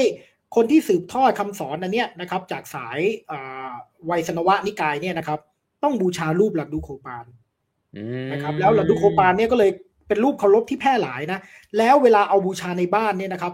ต้องทำเหมือนว่าเป็นเด็กจริงๆนะฮะเริ่มน่าสนใจแล้วอาบน้ำป้อนนมป้อนขนมกล่อมนอนปลุกตื่นอาบน้ำห่มผ้าคือทำเหมือนเด็กมีคุยกันมีโอเออะไรเงี้ยอันนี้เริ่มรู้สึกว่าคล้ายกุมารทองนะแต่ว่าคนละเพอร์เพสนะกุมารทองนี่คุณเอามาใช้งานนะอันนี้ลัดดุโคปานคุณทรีตเป็นลูกเลยนะแต่เป็นพระเจ้านะครับแต่เป็นพระเจ้าแล้วผมเคยได้ยินยิ่งกว่านี้อีกว่าเวลาจะคุยกับลัดดุโคปานเนี่ยคุณต้องเรียนภาษาของมาตุภูมิของพระกฤษณะที่เรียกบรัชเพราะว่าพระกฤษณะมาจากดินแดนทางภาคตะวันตกของอินเดียนะเมืองมัทุราเมืองอะไรของพระกฤษณะบรินดาวันมันอยู่ภาคตะวันตกแล้วเขาพูดภาษาบรัชกันนะครับบรัชภาษาเนี่ยเพราะฉะนั้นคนจะคุยกับลัดดุโคปานต้องเรียนภาษาบรัชภาษาฮินดีตระกูลหนึ่งที่ดูเขาลงทุนขนาดนั้นนะใช่ทุ่มเทมากเลยนะใช่โอเคแต่อันนี้ใหม่เลยเพิ่งเคยเห็นเลยครับว่ามีเทวรูปพระกฤษณะที่เป็นเด็กแบบนี้นะฮะจริงๆคุณไปเที่ยวเทพมณฑลกรุงเทพเนี่ยก็มีนะครับรูปลัดดุโคปานนะแต่ว่าเขาจะใช้บูชาในพิธีวันประสูติพระกฤษณะเขาจะแห่ออกมาแล้วก็มีละครแล้วก็มีพิธีบูชาลัดดุโคปานนะครับแล้วเขาจะบูชาด้วยเนยแบบที่เรากินกันด้วยโอเคได้เห็นพระกฤษณะในวัยเด็กไปแล้วนะครับอันต่อไปอันนี้คืออะไรครับเทวีกัญญากุมารีเด็กผู้หญิงก็มีไม่ใช่มีแต่เทวดาเด็กผู้ชายนะครับองค์เนี้ยเป็นเจ้าแม่ที่เป็นเด็กผู้หญิงที่มีชื่อเสียงที่สุดในอินเดียชื่อเจ้าแม่กัญญากุมารีนะครับแล้วกัญญากุมารีชื่อก็บอกกัญญาเนี่ยหมายถึงเด็กสาวที่ยังไม่ได้โตเป็นสาวเป็นเรียกว่ากัญญานะครับแล้วก็กุมารีก็แปลว่าเด็กสาวนั่นแหละนะแปลว่ากุมารีนะเด็กผู้หญิงนะครับเพราะฉะนั้นเจ้าแม่กัญญากุมารีเนี่ยปรากฏในรูปของเด็กผู้หญิงแล้วเมืองที่สำคัญกัญญากุมารีเนี่ยอยู่ท้ายสุดของประเทศอินเดียเลยเนี่ยดูในแมปเนี่ยที่ลูกศรชี้เนี่ยคือใต้สุดของอินเดียเลยนะครับเนี่ยจะมีเทวสถานของเจ้าแม่กัญญากุมารีติดทะเลเลยเนี่ยรูปบนนะครับแล้วฝั่งตรงข้ามมองไปจะมีอนุสาวรีย์กับห้องทำสมาธิที่ท่านวิเวกันันทาเคยว่ายน้ำข้ามไปโอ้โหตรงนี้จะเป็นที่ทำสมาธินะครับแล้วเจ้าแม่กัญญากุมารีจะยืนหันหน้าไปทะเลนะครับซึ่งตำนานเล่าไว้สนุกเหมือนกันนะเพราะว่าเจ้าแม่กัญญากุมารีจริงๆเป็นเทวีพื้นบ้านครับมีมาก่อนศาสนาฮินดูซึ่งแสดงว่าชาวบ้านเขานับถือเด็กผู้หญิงกันมาก่อนด้วยน่าสนใจแล้วตำนานก็เล่าว่าเจ้าแม่เนี่ยปราบอสูรนะครับในรูปของเด็กผู้หญิงแล้วมันก็จะมีเรื่องเล่าชาวบ้านอารมณ์เหมือนกับว่าเจ้าแม่ศรัทธาพระศิวะมากเลยปรากฏว่าพระศิวะก็จะมาแต่งงานด้วยแต่ว่ามันเหมือนกับมีคำพยากรณ์ว่าถ้าเจ้าแม่แต่งงานจะปราบอสูรไม่ได้นะครับพวกเทวดาก็เลยไปขัดขวางพระศิวะไม่ให้ไปถึงพิธีแต่งงานตามเลิกอะไรเงี้ยแล้วปรากฏว่าพอพระศิวะมาไม่ทันเลิกแต่งงานเจ้าแม่ก็เลยไม่ได้แต่งงานเจ้าแม่ก็โมโหนะครับแล้วก็เลยไปซัดอสูรเรียบร้อยไปเลยนะครับก็คือเป็นที่มาแล้วเจ้าแม่ก็จะโศกเศร้ายืนโศกเศร้าหันหน้าไปทางทะเลแต่ว่าตนเองไม่ได้แต่งงานแต่ว่าเป็นสัญลักษณ์ของความบริสุทธิ์ นะครับเป็นแบบเจ้าแม่แห่งความบริสุทธิ์สะอาดความเป็นเด็กความถือพรตอะไรเงี้ยความอะไรเงี้ยแต่คนก็จะรู้สึกว่าเจ้าแม่นี่ไปยืนโศกเศร้าหันหน้าไปที่ทะเลอะไรประมาณเนี้ยคือจริงฟังที่อาจารย์ตุลเล่ามาเนี่ยคือถ้าติดตามรายการนี้มาตลอดเนี่ยก็จะเห็นอะไรหลายๆอย่างเลยจากเรื่องเมื่อกี้ก็คือตั้งแต่เทพพื้นบ้านนะครับแล้วพอฮินดูเข้ามาเทพพื้นบ้านกับฮินดูก็จะต้องเกิดตำนานใหม่เกิดเรื่องเล่าประสานกันขึ้นมานะครับแล้วก็อีกอันนึงก็น่าสนใจว่าพอเราคิดถึงว่าตกลงแล้วอินเดียเนี่ยเป็นสังคมที่ชายเป็นใหญ่หรือเปล่าแล้วเนี่ยอันนี้คือเป็นทั้งเด็กแล้วก็เป็นทั้งผู้หญิงแต่ก็ได้รับการเคารพบูชาด้วยแสดงให้เห็นว่าอินเดียพื้นเมืองก่อนอารยันเนี่ยมันเป็นสังคมหญิงเป็นใหญ่นะครับเพราะว่าอันนี้มันมีหลักฐานทางโบราณคดีจริงๆทั่วโลกมันก็เป็นอย่างเงี้ยนะครับมันเคยมีช่วงเวลาที่ผู้หญิงเนี่ยเป็นผู้นำทางความเชื่อและเป็นผู้นำทางสังคมมาก่อนแต่ว่าตำนานการมาแต่งงานตำนานการมาอะไรเงี้ยมันก็คือการเบลนด์รวมเข้ากันกับวิถีที่ผู้ชายเป็นใหญ่นะอะไรประมาณนั้นนะครับเพราะฉะนั้นใครที่เพิ่งมาดูนะครับย้อนกลับไปดูให้ครบ22ตอนเลยนะฮะเราก็จะค่อยๆซึมซับความรู้นี่ผมทำรายการกับอาจารย์ตุลนี่ผมก็รู้สึกว่าตัวเองฉลาดขึ้นนิดนึงนะฮะเรื่อยๆทีละนิดนะครับก็ค่อยๆเข้าใจอะไรบางอย่างมากขึ้นกว่าตอนเป็นเด็กนิดนึงนะครับนิดนึงครับผมครับมึงเน้นคำนี้มากครับผมคนเรามันก็จะไปบอกว่ารู้เรื่องมากก็มันก็จะผิดนะฮะเพราะว่าเราก็ไม่ได้รู้อะไรขนาดนั้นนะครับคราวนี้อีกเทพหนึ่งที่ได้ชื่อว่าเป็นกุมารตลอดกาลนะครับก็คือสกันทกุมารหรือขันธกุมารองค์นี้ก็ประหลาดมีความก้ำกึ่งคือก็เรียกว่าขันธกุมารปุ๊บก็แปลว่าต้องเป็นเด็กใช่ไหมแต่ว่าก็มีรูปตอนโตแล้วก็มีตำนานตอนโตก็มีแต่งงานก็มีใช่ไหมครับแต่ว่าณตอนนี้เป็นไงฮะก็คือเหมือนกับคนก็นับถือทั้งสองแบบมีทั้งที่เป็นเวอร์ชั่นที่เป็นกุมารแล้วก็เวอร์ชั่นที่เป็นหนุ่มแล้วก็มีนะครับขันธกุมารนี่เป็นเทพสิ่งที่สังเกตเห็นจากรูปก็คือนกยูงต้องเกี่ยวอะไรกับนกยูงแน่เลยเป็นพาหนะของพระขันธกุมารนะครับแล้วก็ท่านจะถือหอกนะเป็นอาวุธประจำตัวนะก็เรียกว่าเวลในภาษาทมิฬพระขันธกุมารเนี่ยเป็นเทพที่ไม่ได้เป็นของอารยันนะเป็นเทพพื้นเมืองอินเดียใต้นะครับเป็นเทพพื้นเมืองอินเดียใต้แสดงว่าอินเดียใต้นอกจากนับถือเด็กผู้หญิงก็นับถือเด็กผู้ชายด้วยแล้วไอขันธกุมารนี่ไม่ใช่เพียงแค่เป็นเทพองค์หนึ่งนะมีนิกายของตัวเองนะครับเรียกว่าเกามาระหรือคำว่ากุมารนั่นแหละก็คือนิกายที่นับถือท่านเป็นประธานแสดงว่าอันนี้คือร่องรอยจากสมัยโบราณว่าคนทมิฬคนพื้นเมืองเนี่ยเขานับถือเด็กกันมาก่อนโอเคเพราะฉะนั้นพระขันธกุมารก็เลยเป็นเทพสำคัญของทมิฬอันนี้เป็นทมิฬแล้วซึ่งจริงๆเมื่อกี้บอกอินเดียใต้เนี่ยเป็นทมิฬแล้วจุดที่พระแม่เทวีกัญญากุมารีเนี่ยถือว่าเป็นทมิฬด้วยเหมือนกันใช่ไหมดินแดนทมิฬเลยนะครับตอนใต้สุดเลยเห็นไหมการนับถือลักษณะการนับถือเด็กเนี่ยมันเป็นศาสนาโบราณไงสัญลักษณ์เกี่ยวกับเด็กความเชื่อเรื่องเด็กว่ามีความศักดิ์สิทธิ์เนี่ยเหมือนเรานับถือกุมารทองจริงๆอันนั้นมันก็ศาสนาโบราณของเรานะครับมันก็คล้ายๆกันแต่ว่าของอินเดียเนี่ยเขาเดเวลลอปจากความเชื่อพื้นเมืองจนกลายมาพังกลายเป็นตำนานฮินดูเป็นเทพส่วนหนึ่งของฮินดูโอเคคือฟังตอนนี้คิดว่าแบบมี2เรื่องที่แบบอยากฟังนะครับขอทดไว้ต่อหน้าต่อตาคุณผู้ชมนะครับก็คือเรื่องอินเดียใต้จริงๆน่าสนใจนะเพราะว่าอยากรู้ว่าอินเดียใต้มันมีความแตกต่างจากอินเดียในส่วนอื่นๆเนี่ยยังไงเพราะจริงๆอาจารย์ตุลพูดคำว่าอินเดียใต้เนี่ยหลายครั้งแล้วเหมือนกันอันที่2ก็คือเรื่องของพระกฤษณะแบบที่แบบเต็มตอนนึงเลยอะไรเงี้ยนี่ก็น่าฟังครับผมจะรับไว้พิจารณาครับผมคุณไม่ต้องยัดยาดมเข้าไปขนาดนั้นครับไม่ต้องหนักใจขนาดนั้นครับผมครับผมต่อไปทีนี้อย่างที่บอกนะครับว่าท่านก็เป็นเทพที่อยู่ในดั้งเดิมของคนพื้นเมืองแล้วก็สัมพันธ์กับความเป็นแฟมิลี่บางอย่างนะครับจะมีรูปเคารพเซตหนึ่งเขาเรียกว่าโสมาสกันทมูรติโสมาสกันทะก็คือพระศิวะพระแม่ปารวตีแล้วก็พระขันธกุมารอยู่ด้วยกันในฐานะที่เป็นแฟมิลี่ใช่ไหมเพราะจริงๆเนี่ยไอแนวคิดเรื่องเทพมีลูกมีเมียอะไรเนี่ยโอ้มันเป็นเรื่องโบราณครับมันมีมาตั้งนานแล้วแต่ว่าเนี่ยมันสมบูรณ์เนี่ยแต่ว่าสังเกตว่าโสมาสกันทมูรตินี่ไม่ได้มีพระคเนศอยู่ในเซตนี้นะก็เป็นอีกเซตหนึ่งนะครับมันจะเป็นอีกเซตหนึ่งอีกแบบหนึ่งคือตำนานเรื่องเล่าเรื่องพี่น้องทะเลาะกันหรือว่ามีปัญหากันนี่ก็มีอยู่เกี่ยวข้องกับพระขันธกุมารนะ เช่นทะเลาะกับพระคเนศอะไรกันสักอย่างเนี่ยนะครับแล้วพระขันธุมารก็เลยออกจากอินเดียใต้นะไปอยู่ออกจากไกรลาดมาอยู่อินเดียใต้เดิมแฟมิลี่นี่เขาอยู่ภูเขาหิมาลัยกันครับเขาอยู่ไกรลาดอันนี้ขออีกครั้งนะครับ3คนในรูปเคารพนี่เป็นใครบ้างนะฮะพระศิวะครับพระแม่ปารวตีนะครับแล้วก็พระขันธกุมารซึ่งพระศิวะกับพระแม่ปารวตีเนี่ยเป็น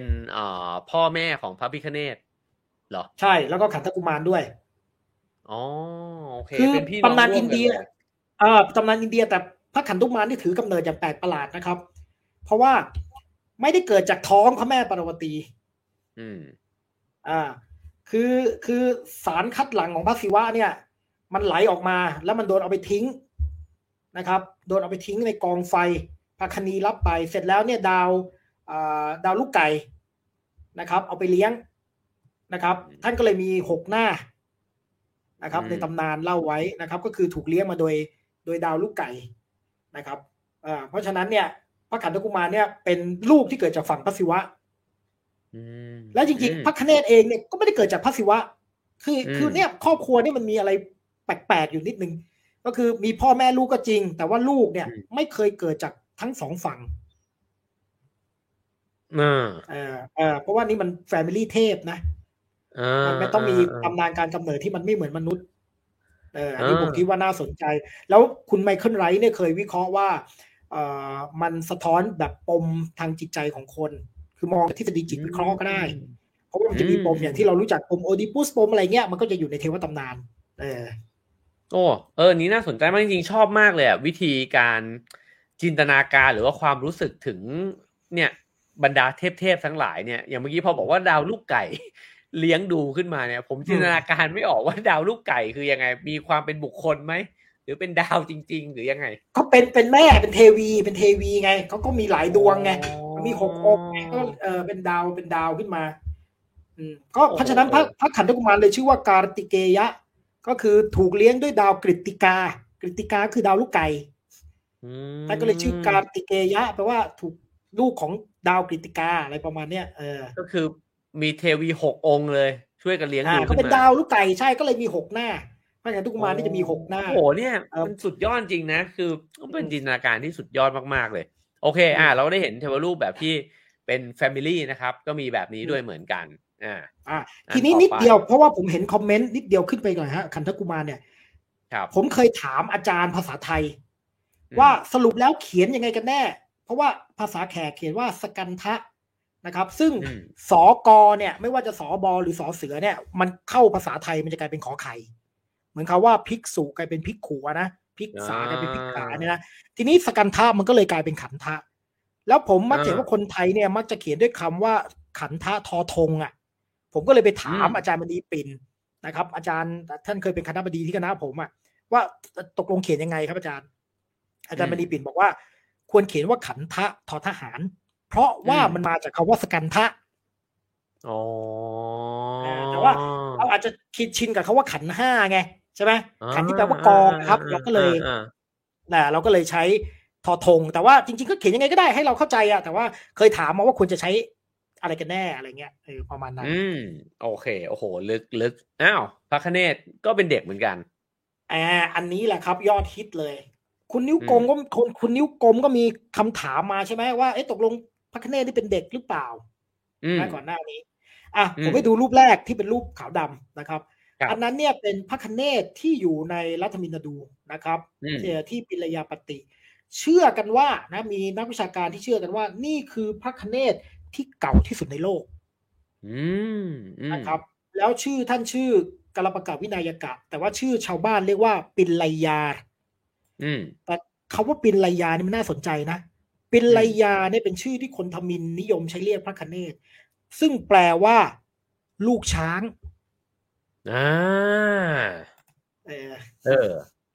อันนี้น่าสนใจเพราะว่ามันตรงกับสิ่งที่เราชอบใช้เรียกตัวเองด้วยแล้วผมก็ไม่รู้นะว่าเพราะฉะนั้นเนี่ยรูปเคารพที่เราเห็นเนี่ยตกลงเป็นเด็กไหมเป็นช้างเด็กไหมหรือยังไงนะครับถ้าในอินเดียเนี่ยคล้ายๆความเป็นพระคเนศเนี่ยก้ำกึ่งมากๆเลยนะครับอย่างอีกรูปนึงเนี่ยอันนี้ก็เป็นศิลปะร่วมสมัยนะเขาก็เอารูปอีกคนนึงมาแทนพระคเนศจริงเป็นรูป กุมารอีกคนหนึ่งกอดมารกันเทยะฤาษีนะถ้าจำไม่ผิดนะครับแล้วก็กอดพระศิวลึงอันนี้ก็เปลี่ยนมาเป็นพระคเนศก็จะพระคเนศก็จะถูกเรปรีเซนต์ในฐานะที่เป็นเทพเด็กอยู่บ่อยๆจริงๆเราเคยคุยเรื่องพระคเนศไปแล้วแต่ว่าผมถามอีกอันหนึ่งคือว่าแล้วคาแรคเตอร์ของพระคเนศกับเรื่องเล่าของพระคเนศเนี่ยมันมีความเป็นเด็กไหมมีเวลาเราอ่านในตำนานพระคเนศเนี่ยนะครับโดยเฉพาะในพวกปุราณะเนี่ยพระคเนศเขาจะมีความเป็นเด็กๆอยู่เยอะรับบทบาทอะไรที่เหมือนเป็นเด็กๆอยู่เยอะนะครับแล้วก็โดยรูปร่างโดยอะไรต่างๆด้วยนะครับเช่นตอนที่ไปหลอกทศกัณฐ์ให้คืนศิวลึงหรืออะไรเงี้ยก็คือเป็นเด็กแล้วไมเคิลไรท์เนี่ยเขาเคยวิเคราะห์ไว้นะว่าพระคเนศเนี่ยจริงๆเป็นเทพที่น่าสนใจนะครับเพราะว่าจะเด็กก็ไม่เชิงจะผู้ใหญ่ก็ไม่เชิงจะคนก็ไม่เชิงจะสัตว์ก็ไม่เชิงจะเทพก็ไม่เชิงจะเป็นผู้หญิงก็ไม่เชิงจะเป็นผู้ใหญ่ผู้ชายก็ไม่เชิงก็ไปถึงโดยตัวสภาวะเพราะว่าพระคเนศเนี่ยสะท้อนอันนี้เป็นแนวจิตวิเคราะห์นะครับสะท้อนปมบางอย่างของจิตเราคือภาวะก้ำกึ่ง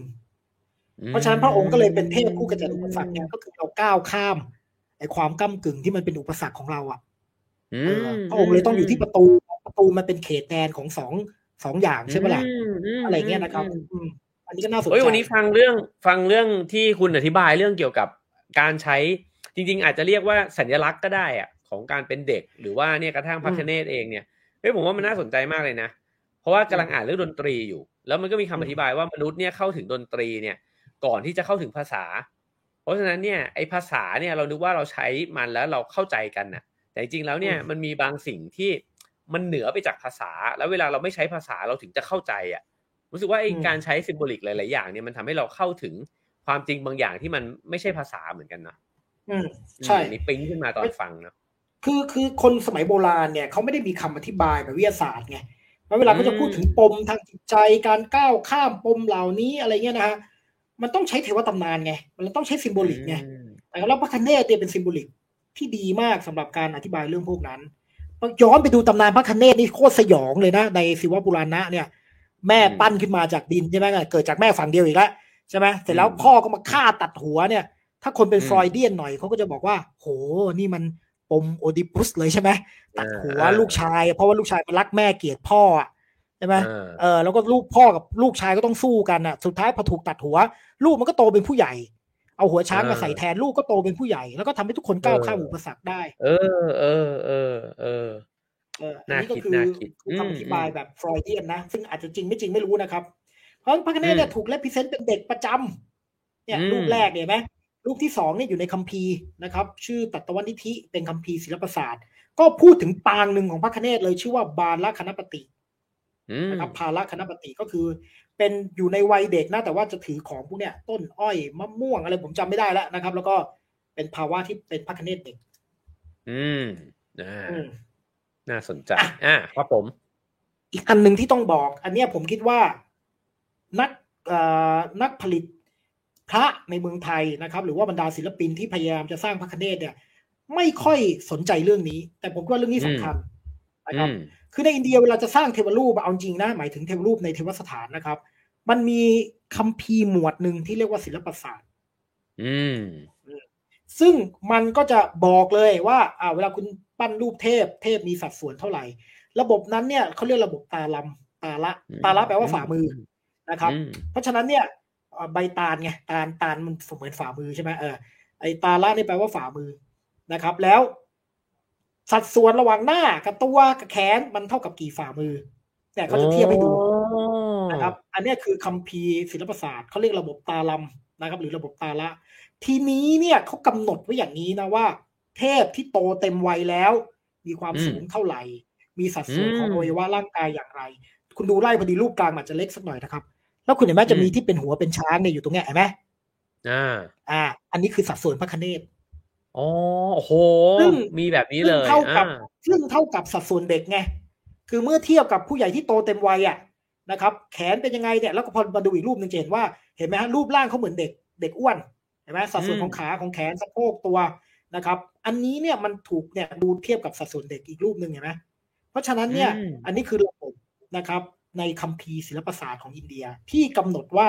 เวลาสร้างรูปเคารพเทพเจ้าเนี่ยนะครับ โดยเฉพาะเพื่อการบูชานะจะต้องมีสัดส่วนอย่างไรโอเคก็คือจริงๆมันก็คือต้องทำตามสูตรอะแล้วก็จริงๆมันอาจจะมีการคำนึงถึงความงามด้วยเนาะว่าถ้าสัดส่วนมันเป็นแบบเนี้ยมันก็จะลงตัวในแบบของมันอะไรเงี้ยใช่คือผู้ใหญ่ก็จะเป็นสัดส่วนหนึ่งเลยนะเทวีผู้หญิงก็เป็นสัดส่วนหนึ่งเทพผู้ชายก็เป็นสัดส่วนหนึ่งเทพที่เป็นเด็กก็สัดส่วนหนึ่งเด็กผู้ชายโตเด็กผู้ชายเล็กอะไรเงี้ยไม่เท่ากันคือถามว่าเอ๊ะแล้วทำไมเราต้องไปซีเรียสกับเรื่องพวกนี้วะคือต้องเข้าใจอย่างนี้นะครับผมพูดประจำว่าถ้าคุณทำเทวรูปในฐานะที่เป็นงานศิลปะคุณจะทำอะไรก็ทำไปนะครับเพราะว่ามันก็เป็นเรื่องของความคิดที่จะดัดแปลงหรือเป็นเรื่องของ originality ของตัวเองเนาะอยากจะมีลายเซ็นอยากจะมีรูปศิลปะอย่างไรนะครับแต่ไม่ได้ก็ตามที่เริ่มทำเป็นรูปเคารพอ่ะนะครับมันมีสูตรโบราณอ่ะเช่นอารมณ์ความรู้สึกต่อรูปนั้นคือพวกนี้มันเกี่ยวพันกับมิติของการมองเห็นทั้งหมดอ่ะนะครับทำไมต้องตัวเล็กทำไมต้องตัวใหญ่นะครับทำไมต้องอ้วนแล้วมันมีความหมายในซิมโบลิกพวกนี้ทั้งหมดนะโอ้ยผมว่าเรื่องพวกนี้น่าสนใจมากๆเลยเนอะพอเรามองแบบว่าคือถ้าเรามองแบบขบถเราก็จะแค่ตั้งคำถามอะว่าแล้วมันเป็นอย่างอื่นไม่ได้เหรอมันต้องอ้วนวะทำไมซิกแพคไม่ได้เหรอใช่ไหมก็กูอยากให้เท่ตามสมัยนิยมทุกคนนี่ไม่มีใครชอบคนอ้วนแล้วทุกคนชอบความแบบแมนล่ำอันนี้ไม่จริงนะคนชอบคุณเยอะๆแต่คุณก็ไม่ได้อ้วนมากอย่างเงี้ยคือผมคิดว่ามันก็คือผมคิดว่าศึกษาแล้วก็ไม่เป็นไรไงศึกษาแล้วคุณจะไปสร้างแนวคิดใหม่มาโต้แย้งก็อีกเรื่องนึงไงแต่หรือว่าคุณจะทำในฐานะแบบเป็นเพียวอาร์ตเลย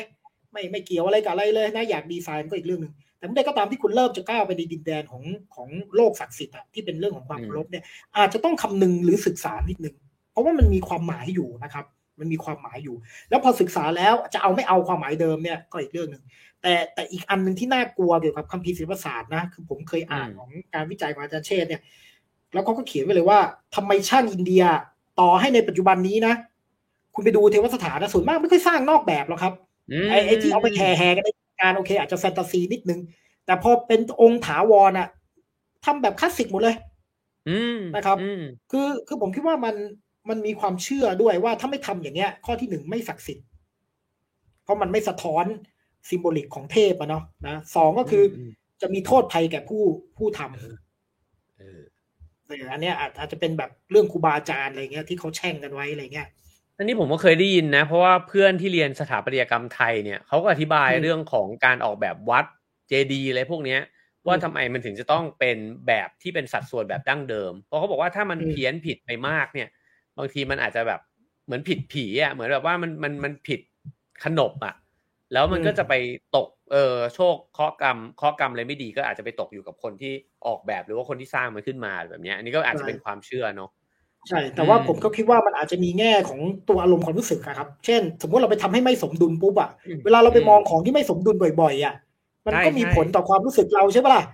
หรือของที่ดูไม่สงบเลยอ่ะดูแม่งโอ้โหอะไรว่าแล้วเราก็จะรู้สึกว้าวุ่นใจอ่ะคืออย่างเงี้ยผมคิดว่าการที่เขาคำนึงถึงสัดส่วนความรู้สึกอารมณ์ความรู้สึกอะไรพวกเนี้ยเขาคิดเรื่องพวกนี้มาคนโบราณเขาคิดเรื่องพวกนี้มาแต่เราก็ไม่ได้แปลว่าเราจะเปลี่ยนอะไรไม่ได้เลยนะเพียงแต่ว่าสัดส่วนนี่มันเป็นเรื่องสำคัญที่สุดในระบบศิลปะตะวันออกแต่ผมชอบอันนึงที่อาจารย์ตูนพูดตั้งแต่คราวที่แล้วละที่บอกว่าไอ้ตั้งคำถามหรือเปลี่ยนแปลงไม่ใช่ว่าทำไม่ได้เลยแต่ว่าก่อนที่จะทำอะไรแบบนั้นเนี่ยศึกษามันสักหน่อยไหม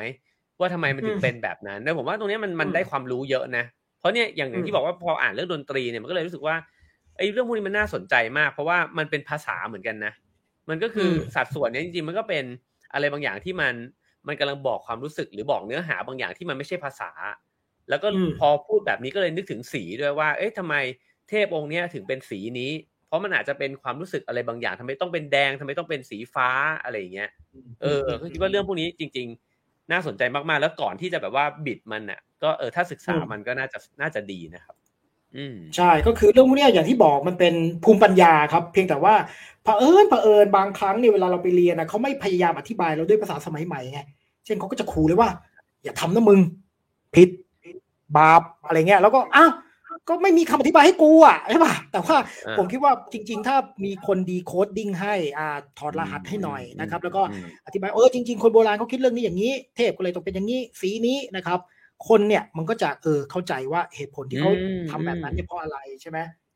แต่ว่าของเราส่วนมากถ้าเป็นเทดิชั่นหน่อยๆ เขาไม่ได้อธิบายไงเขาก็อย่าไปทำนอกแบบนะมึงชิบหายนะมึงอะไรเงี้ยโอเคแต่แวบแรกเลยนะที่คุณหยิบรูปนี้มาให้ดูเนี่ยผมคิดเลยว่าเฮ้ยจริงๆแล้วเนี่ยความรู้เรื่องสัดส่วนเรื่องความงามของวัฒนธรรมตะวันออกเนี่ยจริงๆพอเห็นอันเนี้ยก็เลยอยากรู้เลยอย่างจีนผมก็เชื่อว่ามีมันไม่ได้ถูกไฮไลท์ขึ้นมาเนอะคือมันเหมือนแบบเรารู้ไอ้โกลเด้นเซกชันสัดส่วนทองคำอะไรแบบไอ้ฟิโบนัชชีอะไรเงี้ยเพราะโลกตะวันตกมันแบบโอ้โหพูดซ้ำพูดซากอะว่าแบบไอ้ความรู้แบบนี้มีมาตั้งแต่กรีกอะไรเงี้ยแต่จริงๆก็เชื่อว่าโลกตะวันออกนี่ต้องมีพวกไอ้ความรู้แบบเนี้ยเจ๋งๆเนี่ยที่น่าเรียนรู้เยอะมากเลยแล้วจริงๆจะเห็นนะว่ามันวิธีคิดคล้ายๆกันทั้งโลกนะเวลาคุณพูดถึงไอ้ภูมิปัญญาสมัยกลางอ่ะใช่ไหมเวลาพูดถึงไอ้จักรวาลอ่ะใช่ไหมโบทิอุสเนี่ยก็จะบอกว่าคิดแบบพีทาโกรัสอ่ะคือจักรวาลนี่มันเป็นเรื่องสัดส่วนฮะดวงดาวแต่ละดวงใช่ไหมหรือแม้กระทั่งดนตรีเนี่ยมันก็เป็นสัดส่วนของคลื่นความถี่เพราะฉะนั้นเนี่ยทุกอย่างมันเต็มไปด้วยสัดส่วนนะจักรวาลมันคือสัดส่วนอ่ะเพราะฉะนั้นเนี่ยไอ้วิธีคิดว่าสัดส่วนเป็นเรื่องสำคัญที่สุดเนี่ยเพราะว่ามันสะท้อนความเป็นระเบียบไงฮะสัดส่วนคือระเบียบของจักรวาลที่คุณเห็นได้ด้วยตานะครับไอ้อย่างอื่นระเบียบจักรวาลอย่างอื่นคุณต้องค่อยๆสังเกตมันแต่สัดส่วนเป็นสิ่งที่คุณเห็นได้อย่างชัดเจนที่สุดใช่ไหมความยาวของแขนความยาวของลำตัวอะไรเงี้ยคือเชื่อนี่มันจักรวาลมันสะท้อนมาในตัวสิ่งเหล่านี้ดีกว่านะครับเพราะฉะนั้นมันถึงศักดิ์สิทธิ์ไงสัดส่วนมันถึงเป็นเรื่องศักดิ์สิทธิ์ไงในพุทธศิลป์ด้วยนะในพุทธศิลป์ไม่ว่าจะของเราของทิเบตเนี่ยเขาก็จะเน้นเรื่องนี้มากๆผมว่าอันนี้สนุกมากยิ่งคิดยิ่งแบบน่าจะค้นหาเพราะว่าจริงๆในงานสถาปัตยกรรมเนี่ยเขาก็บอกกันว่าสิ่งที่มันสำคัญมากๆ2อย่างที่แบบเราอาจจะไม่ค่อยรู้แต่เรารู้สึกนะครับก็คือ1ก็คือ space คือเวลาเข้าไปแล้วเนี่ยไอ้ที่ว่างตรงนั้นเนี่ยมันทำให้เรารู้สึกยังไงซึ่งไอ้ space นั้นมันก็เกิดขึ้นจากสัดส่วนหรือบางทีเวลาเรามองตึกมองไอ้ของที่เราออกแบบขึ้นมาโต๊ะตัวเนี้ยมันดูแล้วมันมั่นคงมันดูแล้วมันแบบว่าดูแล้วสบายใจหรือเปล่าเนี่ยมันอยู่ที่สัดส่วนคือไอ้ท็อปของมันหนาหรือบางขาของมันหนาหรือบางเนี่ยคือสัดส่วนพวกเนี้ยมันเป็นภาษาเหมือนกันแล้วก็มันก็เป็นระเบียบแบบนึงแบบที่อาจารย์ตุลบอกด้วยเหมือนกันนะฮะใช่คือมีผลต่อความรู้สึกแน่นอนน่ะคุณน่าจะเข้าใจเรื่องนี้ดีเพราะคุณเรียนสถาปัตย์มาว่าไอ้เรื่องสัดส่วนอะไรเนี่ยมันอิทธิพลคืออย่างเงี้ยครับผมคิดว่านี่แหละมันเป็นเรื่องที่พอเราไม่ค่อยเอามาอธิบายกันอ่ะแล้วมันก็เลยทำให้มันกลายเป็นอยู่ในความคลุมเครือแล้วก็คนก็เลยไม่เอาแล้วกูไม่เอาแล้วไม่มีคำอธิบายอย่างเงี้ยอันนี้ชอบมากเลยโอเคก็เลยได้เก็ตว่าถ้าเป็นพระคเนศเนี่ยในศิลปศาสตร์แบบฮินดูเนี่ยก็คือสัดส่วนเนี่ยจะพ้องกันกับสัดส่วนของเด็กนะครับใช่จะเป็นเด็กที่โตหน่อยนะมันมีแค่อีกนะทีนี้ความเป็นเด็กพระคเนศเนี่ยมันก็มาอยู่ในว่าทำร่วมสมัยหรือว่าทำป๊อปถูกขับเน้นมากขึ้นเช่นในอินเดียเนี่ยมีซีรีส์อันนี้เลยบานกเนชเนี่ยเป็นแอนิเมชัน 3D นะคนก็ติดกันงอมแงมนะครับผมเคยดูด้วยนะแล้วก็เป็นการ์ตูนไม่แน่ใจว่าเมืองไทยเคยเอามาฉายไหมเนี่ยเยอะแยะหลายเวอร์ชั่นมากของบ้านเราเนี่ยจะเป็นอันแรกนะพอเริ่มมีไอ้สื่อแบบนี้จากอินเดียเข้ามาคนไทยเริ่มเห็นพระคเนศปางเด็กอะไรเงี้ยมันน่ารักรู้สึกดึงดูดก็เลยเกิดความนิยมการสร้างพระคเนศแบบเบบีเขาไปเรียกกันว่าเบบีนะครับเบบีคเนศกันเนี่ยนะก็อันแรกรูปแรกนะครับอันนั้นก็คือที่แพร่หลายกันมากๆกันเนี่ยต้องเป็นเบบีตาขนตางอนอะไรอย่างเงี้ยนะครับก็ทำกันฮิตกันมากประมาณนั้นก็เกิดขึ้นในเมืองไทยนะครับอันนี้คือเอาจากอินเดียแนวคิดอินเดียมาแล้วก็มาแอพพลายมันเป็นของเราเองโอเคอันนี้กัญญาปูชาคืออะไรครับอันนี้เราจะเริ่มเปลี่ยนจากเทพเปลี่ยนจากเทพแล้วนะครับมาสู่การทรีตเด็กจริงๆในอินเดียคือเด็กในอินเดียเนี่ยนะบางครั้งใดบางโอกาสถูกเคารพกราบไหว้นะครับในพิธีอันนึงของคนอินเดียเรียกว่ากัญญาบูชานะครับซึ่งเขาจะทำในช่วงนวราตรีนะมันมีทั้งต้นปีแล้วก็ปลายปีเป็นช่วงเทศกาลบูชาเจ้าแม่นะครับเพื่อความอุดมสมบูรณ์เพื่อการเพาะปลูกแล้วเขาก็จะวันสุดท้ายของพิธีเนี่ยเขาจะเชิญเด็กผู้หญิงมา9 คน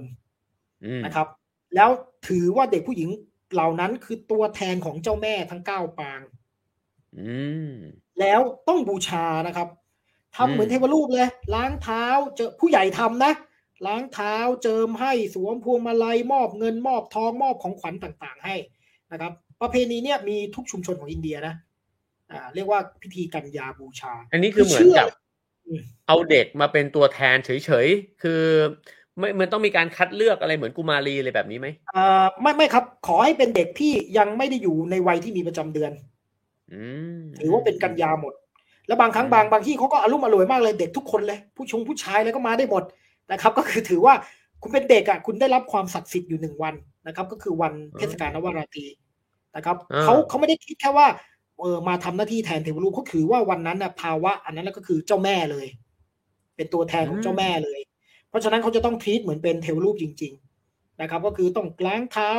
ของพวงมาลัยเจิมหน้าบูชาด้วยดอกไม้ธูปเทียนอะไรต่างๆแล้วก็มอบของขวัญให้อารมณ์เหมือนวันเด็กอธิบายหน่อยดิว่าแล้วทำไมมันถึงต้องมีวันแบบนี้แล้วก็ใช้เด็กเนี่ยมาทำในตำแหน่งแบบเนี้ยเขามันเพื่ออะไรหรือยังไงคือผมเข้าใจว่าในวิธีการนับถือบูชาเจ้าแม่มันคงมีมาตั้งแต่บรมสมกันแล้วครับและการนับถืออย่างเนี้ยมันคงมีมาก่อนแล้วจริงๆหมายถึงว่ามีอยู่ตลอดอ่ะมีมาก่อนแต่วันหนึ่งเนี่ยนะครับไอจะสังคมมันเปลี่ยนอ่ะชุมชนมันเปลี่ยนจะให้นับถือเป็นเจ้าแม่ยาวตลอดไปเนี่ยมันก็คงเป็นไปไม่ได้นะครับก็เลยเหลือ1 วันที่เป็นวันที่เกี่ยวกับเทศกาลเจ้าแม่ที่จะยังrepresentนะครับการเคารพนับถือเด็กผู้หญิงในฐานะที่เป็นพลังของเจ้าแม่หรือพลังศักดิ์สิทธิ์อยู่นะครับซึ่งอันนี้เวลาเราย้อนกลับไปอีกอันนึงเนี่ยถ้าดูจากสไลด์อีกอันนึงเห็นว่าเนปาลก็มีธรรมเนียมนี้นะใช่ไหมที่เราเรียกว่ากุมารีนะครับแต่กุมารีเนปาลเนี่ยเป็นแล้วเป็นตลอดไปจนกว่าจะมีประจำเดือนเห็นป่ะคือไม่ได้เป็นแค่ปีหนึ่งมี1 วันอ่ะเป็นทั้งปีเลยจนกว่าจะมีประจำเดือนซึ่งผมคิดว่าโบราณอาจจะเป็นแบบนี้นะของอินเดียนะครับแต่ว่าในภายหลังก็อาจจะลดลงจนเหลือแค่1 วันที่เป็นพิธีกับเจ้าแม่ซึ่งมันยังสะท้อนอะไรแบบโบราณนะครับเพราะฉะนั้นเด็กผู้หญิงก็จะได้รับการเคารพนะครับใน1 วันในรอบปี2 วันในรอบปีอะไรเงี้ยเรื่องนี้พอพูดถึงเนปาลก็น่าสนใจใครเคยไปเนปาลที่กาฐมาณฑุเนี่ยก็จะเห็นว่าจะมีอาคารของกุมารีอ่ะจริงๆไม่รู้ว่าเรียกว่าเป็นวิหารหรืออะไรสักอย่างนะครับแต่ว่าเป็นกุมารีอยู่ในที่นั้นเนี่ยจริงๆซึ่งกุมารีก็จะผ่านการคัดเลือกมาแล้วก็สุดท้ายก็ได้ไปเป็นกุมารีแล้วก็ต้องอยู่ในที่นั้นเนี่ย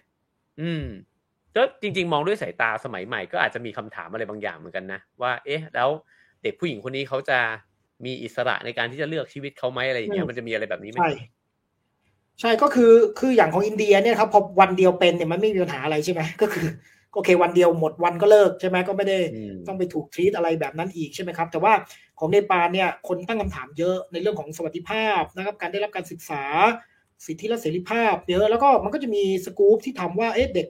คนที่ออกมาจากการเป็นกุมารีแล้วคือกุมารีในเนปาลนี่มันต้องมาจากตระกูลนะคือหมายถึงไม่ใช่เด็กคนไหนก็เป็นได้นะครับคือมันต้องมีตระกูลเฉพาะที่เขาเลือกของแต่ละเมืองแล้วเหมือนเป็นสิ่งศักดิ์สิทธิ์ของราชวงศ์มันจะมีกุมารีหลวงอยู่นะครับก็คือมันเป็นธรรมเนียมราชวงศ์ด้วยนะครับที่เป็นพื้นเมือง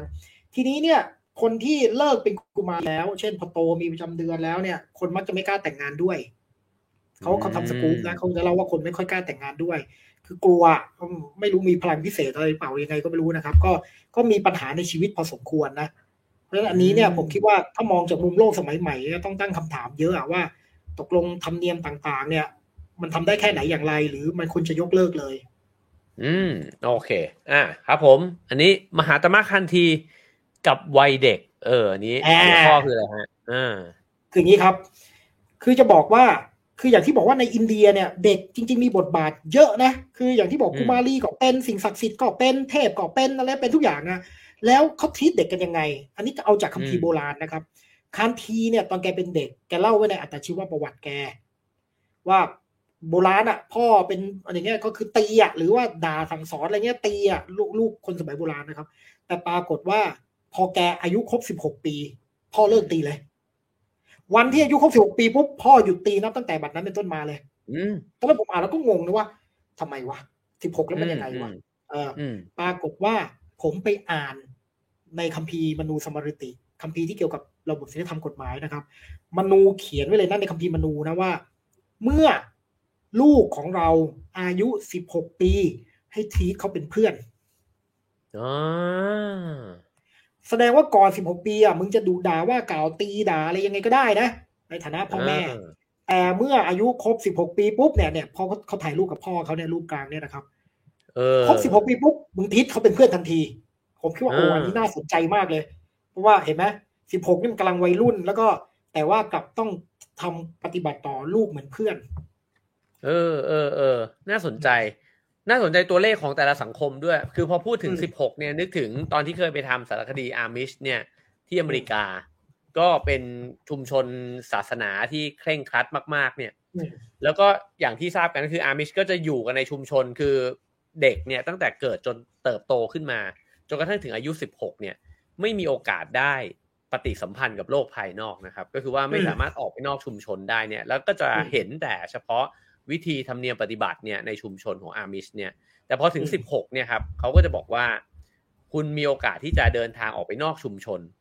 แล้วก็ไปที่ไหนก็ได้นะฮะก็แล้วแต่แหละตามที่จะมีตังไปแล้วก็ตามที่จะอยากไปเนี่ยนะฮะบางคนเนี่ยจากเพนซิลเวเนียในท้องทุ่งเนี่ยก็ไปนิวยอร์กเลยซึ่งมันแบบเปิดโลกมันเหมือนแบบทุกคนก็จะแบบเฮ้ยอะไรวะเนี่ยโลกมันมีแบบนี้ด้วยเหรอ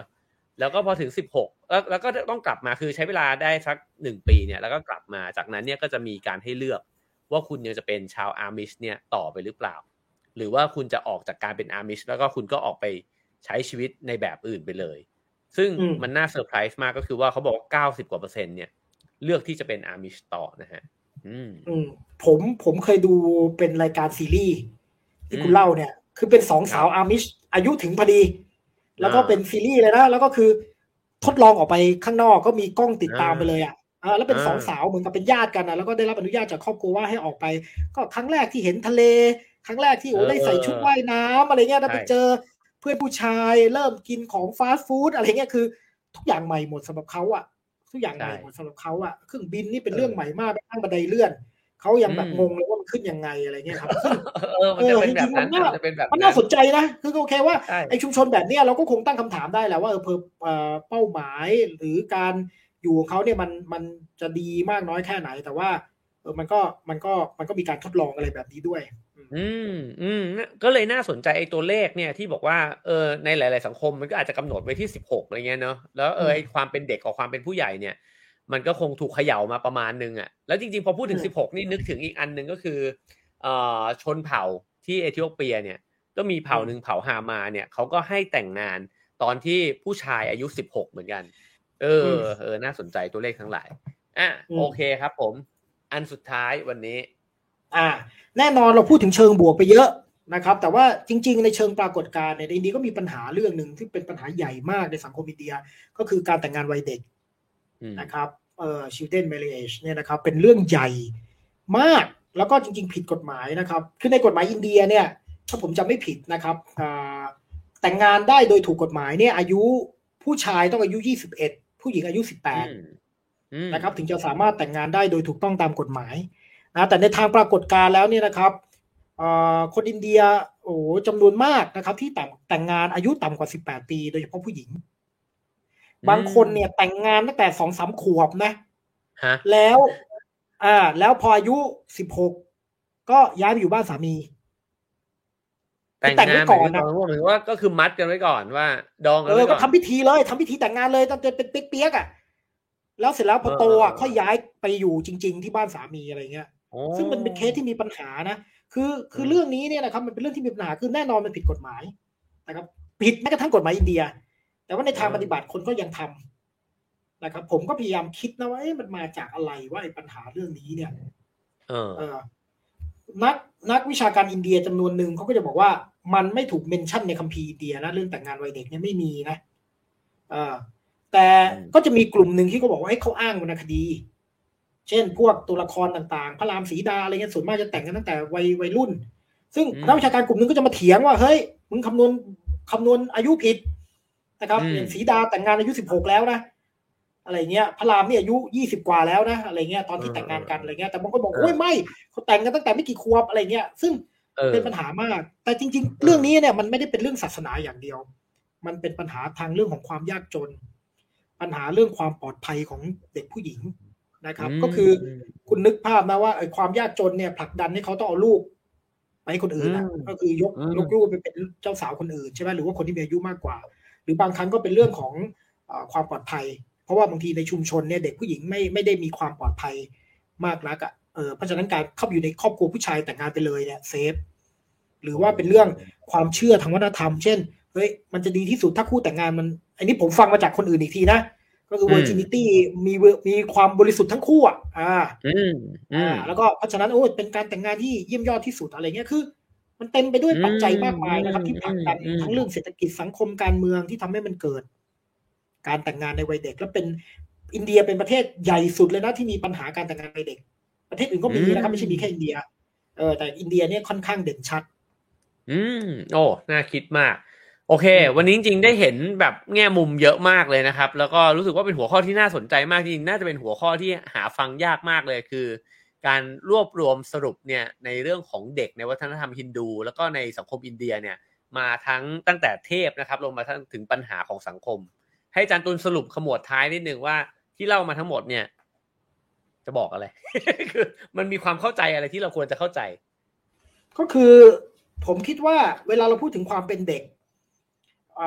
เรามักจะคิดถึงแค่มันอะไรนะต้องไม่รู้เรื่องใช่ไหมเกเรอะไรอย่างเงี้ยใช่ไหมครับคือมองความเป็นเด็กในแง่ลบอย่างเดียวจริงๆเด็กเนี่ยในวัฒนธรรมโบราณเนี่ยมันมีแง่บวกด้วยใช่ไหมมันมีแง่ของความศักดิ์สิทธิ์มันมีแง่พิเศษบางอย่างที่มันสัมพันธ์กับคติความเชื่อมันลึกซึ้งนะครับเพราะฉะนั้นการมองเรื่องเด็กเนี่ยอาจจะต้องมองจากหลากหลายแง่มุมแล้วศาสนาฮินดูเนี่ยมันจะถูกมองว่ามันทีตอาวุโสอะไรเงี้ยให้ความสำคัญกับคนอาวุโสความมีอาวุโสกว่าจริงๆแล้วเนี่ยมันก็ให้ความสำคัญกับเด็กด้วยนะครับเพียงแต่ว่าโอเคมันอาจจะถกเถียงได้ว่าในโลกสมัยใหม่เนี่ยควรจะคิดเรื่องนี้อย่างไรตกลงแล้วประเพณีอันไหนควรเลิกไม่ควรเลิกซึ่งก็แน่นอนมันก็ไม่ได้เป็นแค่อินเดียเนาะมันมีปัญหาอย่างนี้ทุกสังคมนะครับก็อยากจะให้ลองย้อนกลับมาดูเรื่องนี้โดยเฉพาะตัวอย่างจากอินเดียนะครับแล้วก็เราก็ต้องพูดถึงคำขวัญวันเด็กนะครับผมครับผมคือเดี๋ยวเราจะให้คำขวัญวันเด็กกันใช่ครับคุณเดี๋ยววันนี้เนี่ยนอกจากกลอนในการอวยพรนะครับเราจะมอบคำขวัญวันเด็กและวันนี้วันที่13พลาดไม่ได้วันที่13นี่เราไม่ลืมอยู่แล้วนะครับเพราะว่ามันใกล้แล้ววันแห่งความโชคดีของพี่น้องประชาชนคนดูของเราคุณรู้ไหมครับไอ้ที่เรามาให้หวยกันในรายการเนี่ยนะครับผมไปเจอคนในงานอื่นๆมีคนที่เอาหนังสือให้ผมเซ็นแล้วก็บอกว่ากรุณาเขียนให้หวยด้วยคือใครจะคิดว่ากูต้องไปเขียนเลขยึดยือเนี่ยในหนังสือที่กูให้ลายเซ็นแล้วไม่ได้เกี่ยวอะไรกับหวยเลยนะครับหนังสือผลงานนะครับครับคุณมีความก้ำกึ่งมากระหว่างความเป็นครูบาอาจารย์กับการเป็นครูบาอาจารย์ในอีกสายหนึ่งนะคือตอนนี้มีความปะปนกันอยู่พอสมควรผมจะเล่าเลยคุณฟังนะเมื่อไม่นานเนี่ยไม่กี่วันเนี่ยผมไปมีคนเขาอยากให้ผมไปทำพิธีถอนศาลเจ้าที่อันเดิมแล้วเปลี่ยนศาลเจ้าที่อันใหม่ตอนแรกผมก็ไม่ว่างไม่มีเขาติดต่อมาตั้งแต่เดือนตุลาเขาบอกเขาดูรายการเรานะเขาดูรายการเราก็เลยรู้จักอาจารย์ตุลนะครับแล้วก็เลยเอาผมไปทำพิธีจริงๆอ่ะผมก็คิดในใจตอนแรกในรายการนี่กูน่าเชื่อถือเหรอวะหรืออะไรเนี่ยนะครับแต่ว่าเขาก็บอกว่าเขายืนยันว่าอาจารย์คมกิจเนี่ยอาจารย์ตุลเนี่ยน่าจะมีความรู้จริงผมก็ไปทำพิธีให้เขาฮะมีจริงแล้วนะครับนะเรื่องอย่างเงี้ยทำเล่นไปก็ติดต่อเข้ามาได้เลยนะฮะติดต่อไปได้ที่เพจของอาจารย์ตุลนะฮะได้เลยนะครับก็รับทำหลายๆพิธีนะครับอาจจะยังไม่รู้ว่ามีพิธีอะไรบ้างนะครับแต่ติดต่อเข้ามาก่อนได้นะครับตอนนี้ผมว่าหมอปลาเริ่มหนาวร้อนๆละว่าไม่ได้ละอาชีพการงานนี่อาจจะสั่นคลอนอยู่เหมือนกันนะครับพออาจารย์ตุลเริ่มที่จะทำจริงจังครับผมโอเคเราคุยเรื่องงานนี้นิดนึงปิดท้ายนะครับเพราะว่าตอนนี้เนี่ยกำลังจะมีงาน Secret Mountain เนี่ยนะครับเกิดขึ้นที่เชียงดาวจังหวัดเชียงใหม่นะครับแล้วก็เป็นครั้งที่เท่าไหร่ละครั้งที่5ป่ะจำไม่ได้แล้วครับผมครั้งที่4นะครับครั้งที่4อธิบายกันนิดนึงว่ามันคืองานอะไรเนาะก็จริงๆแล้วมึงพอแล้วครับผมมันเป็นงานที่อธิบายลำบากนะผมอ่านนิยามมันว่าเป็นงานของการที่คนที่สนใจเรื่องของการเรียนรู้นะฮะเรื่องจิตวิญญาณเรื่องภายในอยากจะทำความเข้าใจตัวเองในแบบหลายๆแง่มุมมากๆวิธีมันเหมือนมีบานประตูหลายๆบานเนี่ยที่พาเราเข้าไปสู่การทำความเข้าใจตัวเองเนี่ยนะฮะแล้วก็เดินทางแสวงหาเนี่ยแล้วแต่แหละว่าแต่ละคนแสวงหาอะไรเนี่ยนะครับก็ไปรวมตัวกันแล้วก็จะมีบรรดาผู้คนที่มีความสนใจคล้ายๆกันเนี่ยไปอยู่ที่นั่นนะฮะแล้วก็พวกเรา2คนก็จะไปด้วยนะครับตุลอธิบายต่อสิครับคือจริงไอเดีย Secret Mountain เนี่ยเนื่องจากเรานับถือดอยหลวงเชียงดาวกันพูดอย่างนี้ก่อนเลยนะครับ Mountain อันนี้มันคือดาวหลวงเชียงดาวนะครับว่ามันเป็น อะไรที่เป็นเป็นไซต์ที่มันมีภาวะของจิตวิญญาณนะครับแล้วก็มีอะไรมีพื้นที่นะครับที่เราจะได้อยู่ใกล้ชิดธรรมชาติทีนี้ก็เกิดมีกลุ่มคนที่เขารู้สึกว่าเฮ้ยนักแสวงหาบรรดาผู้สนใจด้านจิตวิญญาณกันในเมืองไทยมันไม่มีเซเลบเรชันเลยว่ะไม่มีเซนส์ของเซเลบเรชันการได้มาอยู่ร่วมกันใช้ชีวิตด้วยกันเฉลิมฉลองกันนะครับแล้วก็มีอะไรล่ะมีคอร์สต่างๆอยู่ในงานนั้นใครอยากเข้าอะไรก็เข้านะครับมีพื้นที่ที่ได้สัมพันธ์กับธรรมชาติมีดนตรีมีอาหารนะครับที่ดีต่อจิตใจอย่างเงี้ยนะก็เลยเกิดงานนี้ขึ้นมานะครับเป็นจะพูดว่าอะไรเดียวมันก็เหมือนอารมณ์เหมือนกับผสมกันนะมีทั้งคอร์สเรียนต่างๆมีทั้งได้พบปะบรรยายมีทั้งพื้นที่ได้ภาวนามีกิจกรรมนะครับหลากหลายมีดนตรีมีอาหารเป็นงานเซเลบเรชันการเฉลิมฉลองนะครับซึ่งจัดที่ดอยหลวงเชียงดาวแต่ว่าปีนู้นเนี่ยเคยจัดที่เกาะพะงันอยู่นะครับแล้วผมกับเอ๋เนี่ยจะไปด้วยครับผมคือสำหรับผมเนี่ยผมเปรียบเทียบว่าแบบมันคล้ายๆ Big Mountain ของชาวจิตวิญญาณคือมันเหมือนมีศิลปินไปรวมตัวกันแล้วก็เราก็ไปมันก็จะเป็นคอร์สเล็กๆนะฮะสนุกซึ่งเราก็เข้าไปแจมได้บางคอร์สก็อาจจะเป็นเรื่องการละครบางคอร์สก็อาจจะเป็นเรื่องการภาวนานะฮะบางอันก็อาจจะเป็นดนตรีบางอันก็อาจจะเป็นวงสุนทรียสนทนาและมันมีหลายรูปแบบมากศิลปะนะครับหลายรูปแบบมากๆจริงๆแล้วก็บรรยากาศมันก็สบายๆนะฮะคือถ้าสนใจก็สามารถไปดูตารางนะครับเพิ่มเติมได้เนี่ยที่เพจวัชระเพจ Secret Mountain เลยนะฮะก็ชิงขึ้นไว้ให้แล้วนะครับก็เข้าไปดูกันได้นะฮะถ้าสนใจก็ยังสามารถที่จะซื้อบัตรแล้วก็ไปร่วมกิจกรรมได้อยู่คือในบัตรเนี่ยนะครับก็จะได้อาหารวันละ2 มื้อแล้วก็มีที่พักทั้งเป็นเต็นท์หรือว่าเป็นเรือนนอนรวมนะครับแล้วก็มีสามารถจะเข้าทุกกิจกรรมได้เลยนะซึ่งมีทั้งบัตรแบบ Day Pass นะครับก็คืออยากไปแค่วันเดียวหรืออะไรเงี้ยนะครับก็ได้หรือว่าจะอยู่ยาวทั้ง5 วันเลยก็ได้นะครับซึ่งแน่นอนศิลปินทั่วไทยมืดฟ้ามัวดินครับงานนี้นะครับแน่ๆแล้วเนี่ยก็คือมีคุณสราวุธเฮงสวัสดิ์นะครับแล้วก็คมกิจแล้วเจ้าภาพเจ้าของที่เขาจัดเนี่ยทีมงานเนี่ยเสือกบอกว่าให้ไปจัดดมโรตีนะครับที่งานหนึ่งรอบนะครับซึ่งถ้าใครอยากจะไปเห็นการดมกันสดๆนะครับซึ่งก็ไม่รู้จะดมอะไรยังคิดไม่ออกเลยนะครับก็จะไปดมกันที่ดอยหลวงเชียงดาวนะครับรอบนั้นด้วยและจริงๆเองก็ไปนะครับก็มีเรื่องของการปลาธรรมชาติส่วนศิลปินนี่เยอะแยะนะเช่นพี่อะไรวะนึกไม่ออกเลยเนี่ยพี่อะไรนะพี่นัทพี่นัทวังวินยูนะครับมีพี่อวยพรเขื่อนแก้วน่าจะมีไหมไม่แน่ใจแล้วก็มีวงแล้วก็มีวงดนตรีนะหลากหลายวงนะครับคีย์โบนก็ไปนะครับคุณบ้านคือถ้าใครสนใจเรื่องทำนองเนี้ยว่าแบบทำยังไงถึงจะเชื่อมโยงกับธรรมชาติได้มากขึ้นเราจะทำความเข้าใจตัวเองความทุกข์ความสุขของตัวเองยังไงอะไรเงี้ยนะฮะก็จะมีผู้คนที่สนใจอะไรแบบนี้ครับไปกองอยู่ด้วยกันแล้วก็คงมีโอกาสได้พูดคุยกันร่วมกิจกรรมกันโอเคครับผมเราก็โฆษณาให้ Secret Mountain เรียบร้อยนะฮะก็เข้าไปติดตามกันต่อได้นะครับในรายละเอียดแล้วก็ซื้อบัตรอะไรกันได้แล้วก็ไปเจอกันได้ครับผมคราวนี้ก็ยังไงต่อดีนะโอเคเราก็ขอตั้งดีเราทำมาถึงตอนนี้แล้วเดี๋ยวเราก็จะอาจารย์ตุลก็จะให้เลขนะฮะแล้วก็สุดท้ายเราให้คำขวัญวันเด็กกันก่อนนอนนะครับผมตอนแรกต้องขอตังค์ก่อนใช่ไหม ขอตังค์ก่อนเพราะทำมาจนถึงวินาทีนี้นี่ยังไม่ได้เข้าวัตถุประสงค์ของการที่ทำรายการนะครับครับผมเราทำรายการนี้เนี่ยด้วยความมุ่งมา่ปรารถนานะครับที่ต้องการเงินนั่นแหละครับผมแต่ส่วน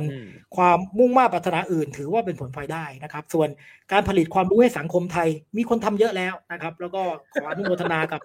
เจตนารมณ์ที่ดีของบรรดาผู้คนเหล่านั้นด้วยนะครับผมครับโอเคก็เช่นเคยนะครับรายการของเราเนี่ยอยู่ได้มาจนถึงทุกวันนี้เนี่ยแล้วก็ผมก็มี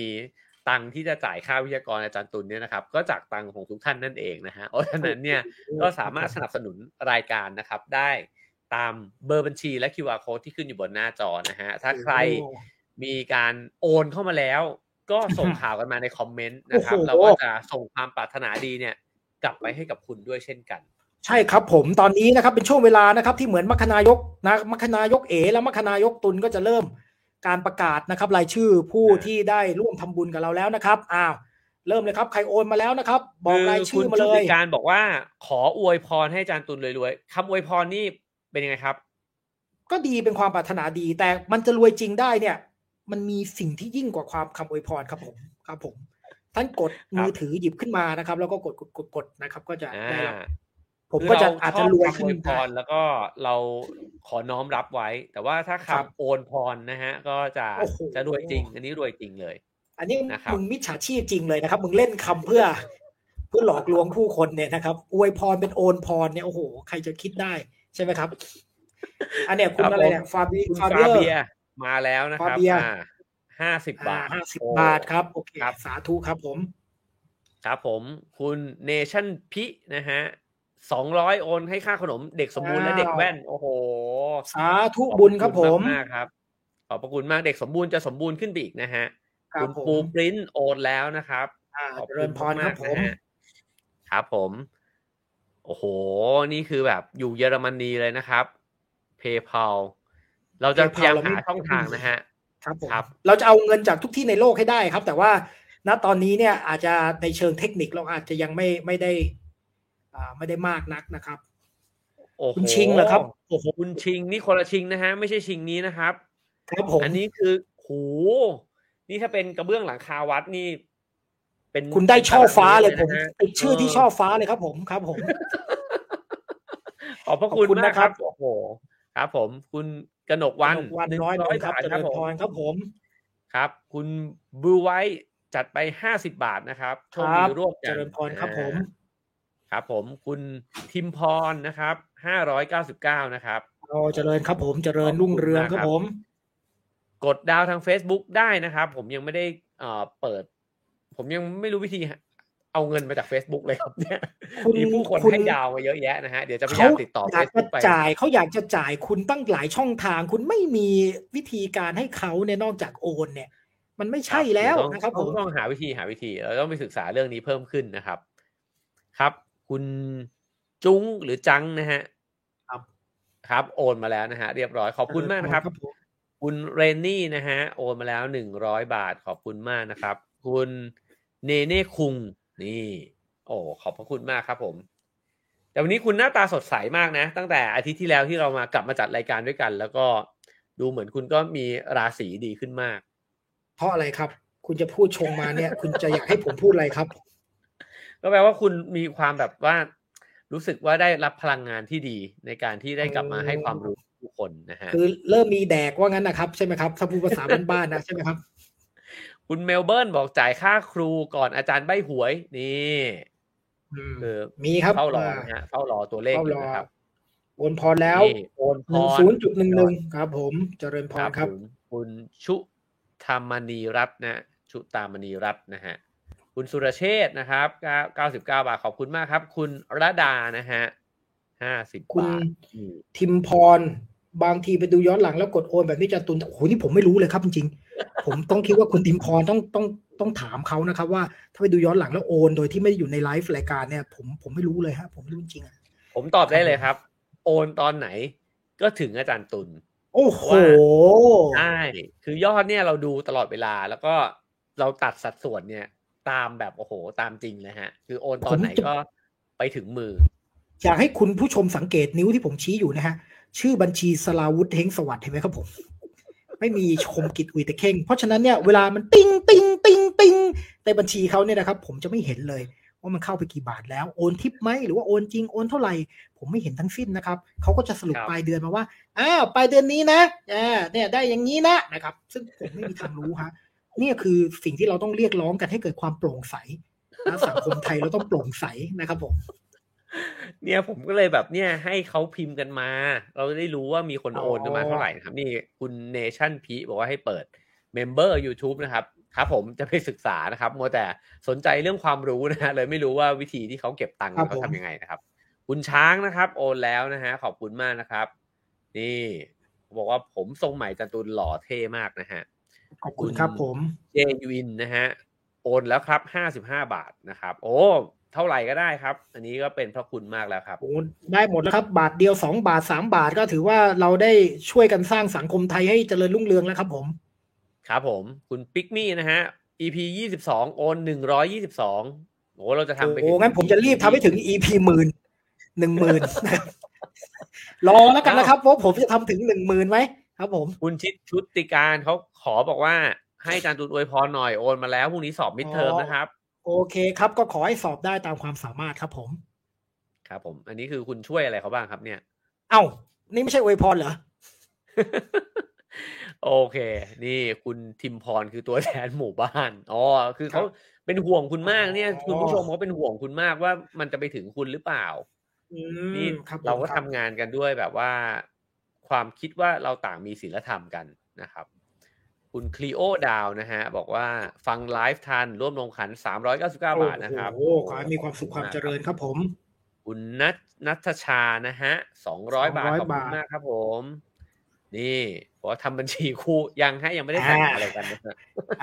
ยังไม่สามารถใช้นามสกุลร่วมกันและไปเปิดบัญชีด้วยกันได้นะครับยกเว้นตั้งมูลนิธิอะไรสักอย่างครับผม โอเคครับคุณปรัชญาโจนะฮะ199 บาทขอบพระคุณมากครับผมครับผมนี่คุณพินาบอกว่ารอ EP 10,000นะครับอย่ารอได้ให้ถึงครับผมวันนั้นเลยครับเพราะเราไม่รู้จะมีอายุมีขัยไปชีวิตถึงไหมถึงวันนั้นหรือเปล่าครับผม นะฮะ อ่ะโอเคครับผมโอน1 บาท 2 บาทก็ได้เหรอจะบอกว่าได้นะครับมีอยู่จริงนะฮะวันไหนอยากเยอะก็เยอะได้เช่นกันครับผมนี่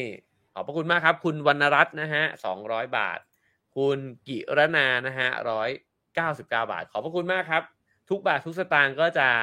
ได้มีการแบ่งสรรปันส่วนนะครับถึงเด็กสมบูรณ์ให้สมบูรณ์ยิ่งขึ้นไปอีกนะฮะเดี๋ยวผมคิดอย่างนี้ดีกว่าเดี๋ยวพอมาถึงช่วงเนี้ยเดี๋ยวผมจะหาอุปกรณ์มาเช่นตีละครังก้งเก้งอะไรคือแบบมาแล้วเก้งเก้งเก้งเก้งเก้งเก้งอ่ะแล้วก็นะทำสมาโรเดงมันคืออะไรมันจิ้มหนำจุ่มมาจุ่มหนำจิ้มดีไหมเดี๋ยวเราหาเวิร์ดดิ้งแล้วก็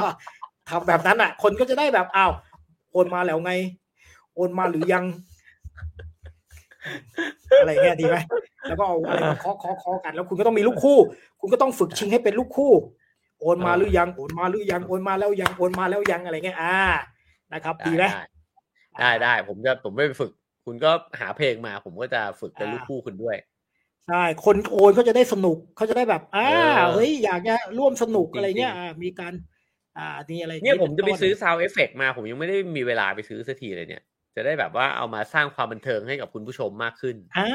ใช่อืมต้องมีแล้วซาวเอฟเฟกอะไรต่างๆเนี่ยคุณก็เงี้ยวเงี้ยวอะไรเสียงตบมืออะไรแบบใช่ๆโอนนี่โมาหรือยังปกติแล้วนะครับนี่ผมอาจข้ามไปนะเมื่อกี้มัวแต่โม้นะต้องขอบคุณทุกๆคนนะครับคุณเกียรคุณติกุลวิกนะฮะหนึ่งกี้คุณหนึ่ง112คุณบาท112นะฮะครับผมคุณครับผมทนัชชนันนะฮะ60 บาทนะฮะขอบพระคุณมากเลยนะครับนี่เขาบอกมิจฉาชีพอัพเลเวลแล้วนะฮะคือมีเพลงประกอบเป็นของตัวเองแล้วเรียบร้อยครับครับผมครั้งหน้านะฮะอาจจะได้เห็นกันโอเคครับผมเดี๋ยวคุณจะดึกผมจะเกรงใจคุณว่าคุณจะเหน็ดเหนื่อยเมื่อยล้านะครับวันนี้ทำภารกิจกันมาครับเยอะมากแล้วครับผมขอบพระคุณครับผมทุกท่านนะฮะที่มีการสนับสนุนรายการมานะครับจันตุลก็จะให้เลขมงคลนะฮะเป็นของรางวัลในค่ำคืนนี้ แล้วก็เมื่อกี้เห็นหนึ่งคอมเมนต์บอกว่าสัปดาห์หน้าเนี่ยตรุษจีนวิทยากรจะเทไหมขอบอกเลยครับว่าอาทิตย์หน้าห้ามพลาดเป็นอันขาดทำไมเพราะว่าเราจะทำกันในหัวข้อเรื่องเจ้าแม่กวนอิมใช่ไหมครับใช่ไหมเดี๋ยวนะอาทิตย์หน้าวันที่อะไรวะเดี๋ยวอาทิตย์หน้ามันวัน20อ๋อ20ต้องหยุดหรือต้องหยุ20ดมันวันจ่ายเนี่ยมึงไม่เตรียมกับข้าวไหว้เหรอที่บ้านไม่ไหว้เหรอไหว้ดิไหว้ เอาแล้วงั้นกูทำกับข้าวไปแล้วก็สไลด์ไปได้ไหมอ๋อต้องทำวันนั้นเลยใช่ป่ะไม่มันจะต้องงั้นเรามีเลื่อนไหมล่ะเราเลื่อนเป็นวันอื่นไหมผักล่ะหั่นหมูหั่นอะไรต่างๆแล้วก็เตรียมของเพราะว่าเช้าขึ้นมาของวันที่21ก็ต้องทำกับอย่าข้าวให้แล้วก็ไหว้วันที่อย่าให้ลำบากถึงขั้นนั้นเลยเราจะไม่ประกาศเป็นไรครับหยุดเลยเหรอเดี๋ยวเราดูวันอีกทีนึงคือถ้ามันชนอืม20เราก็อาจจะเลื่อนไปข้างหน้าหรือข้างหลังยังไงก็เดี๋ยวว่ากันนะครับแล้วก็แต่เราแล้วก็เล็งไว้ตอนหนึ่งว่าเราจะทำเรื่องเอ่อเจ้าแม่กวนอิมอะว่าเดี๋ยวง่ายเดี๋ยวดูว่าการเตรียมเรียบร้อยไหมนะแล้วก็จะแจ้งๆนะครับว่าสมมติว่าเตรียมได้ก่อนอะไรเตรียมได้ก็อาจจะมีไลฟ์นะครับแล้วก็อยากจะพูดเรื่องอะไรแบบนั้นอืมนะอันนี้มีโอเค โอเคนะก็ประมาณนั้นนะครับก่อนที่จะจากกันก็อย่างแรกมอบโชคเหรอ ผมเห็นคุณนี่คุณเขียนไว้แล้ว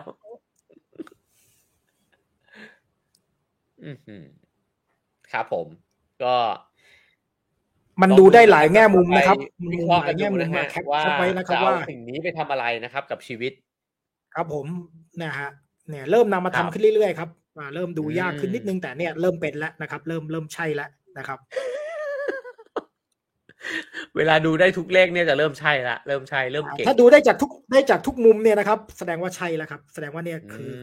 วิชาที่แท้จริงของการใบ้หวยแล้วครับเนี่ยอ๋อมีคนเริ่มเห็นเลขแล้วเว้ยนะครับเอาแค่3ตัวพอครับนะ4ตัวเนี่ยเดี๋ยวมันซื้อยากนิดนึงนะครับตีเป็น3ตัวให้ได้นะครับผมเริ่มมากันแล้วเขาก็ช่วยกันแบ่งกันนะครับนะครับผมต้องมีคนที่ดูแล้วมันใช่โอ้ยมีคนดูตรงกันหลายคนนะครับเนี่ย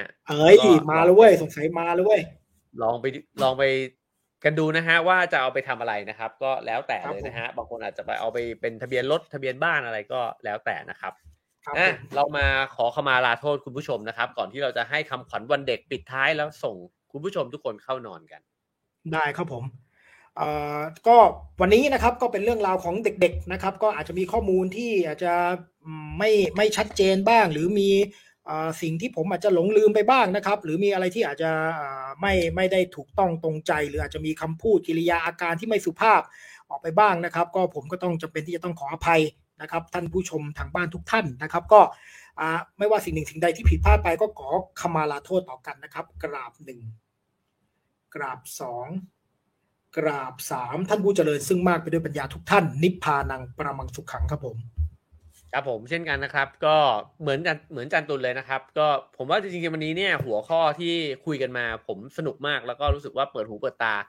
มากๆนะครับถ้าเกิดว่ามีสิ่งใดที่ผิดพลาดไปก็ขออภัยไว้ด้วยเช่นกันนะครับกราบไป3รอบเช่นเดียวกันกับอาจารย์ตุลนะครับโอเคเรามาส่งผู้ชมเข้านอนด้วยคำขวัญวันเด็กประจำปี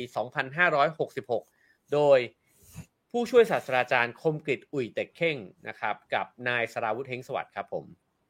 เราจะไม่ขึ้นเหมือนเดิม1วันนะครับปกติเราจะขึ้นผมจะเป็นคนแต่งคนแรกปกติผมก็จะแต่ง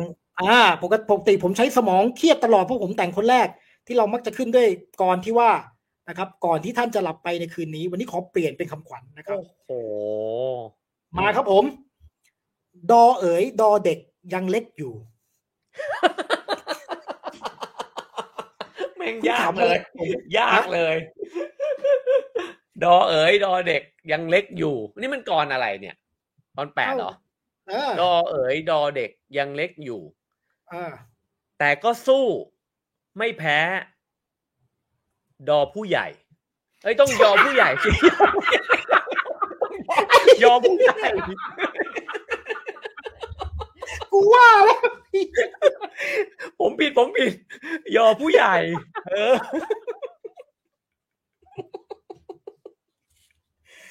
อย่าไปคิดว่ามันเป็นเรื่องทะลึ่งตึงตังเราก็เรียกไม่ใช่เป็นความหมายที่ดีภาษาไทยมันก็ดอเด็กอยู่แล้วใช่ไหมดอเด็กใช่ไหมครับก็ตัวหนังสือเราก็เรียกว่าดอเด็กนะครับเมื่อกี้ผมดอเอ๋ยดอเด็กยังเล็กอยู่อะไรนะครับแต่ก็สู้ไม่แพ้ยอผู้ใหญ่ดอเอ๋ยดอเด็กอันเกรียงไกรมึงไม่พาไปที่อื่นเลยนะ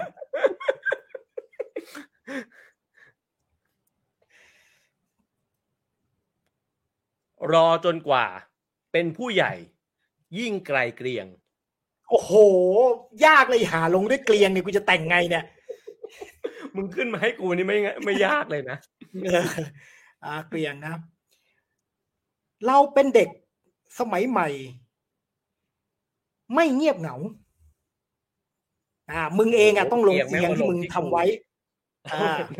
เป็นผู้ใหญ่ไม่เสียงอย่าไปเศร้ามีความสุขแล้วส่งเสียงแย่เลยกูเสียงเอียงร่วมฉลองดอเด็กไทยให้พร้อมเพรียง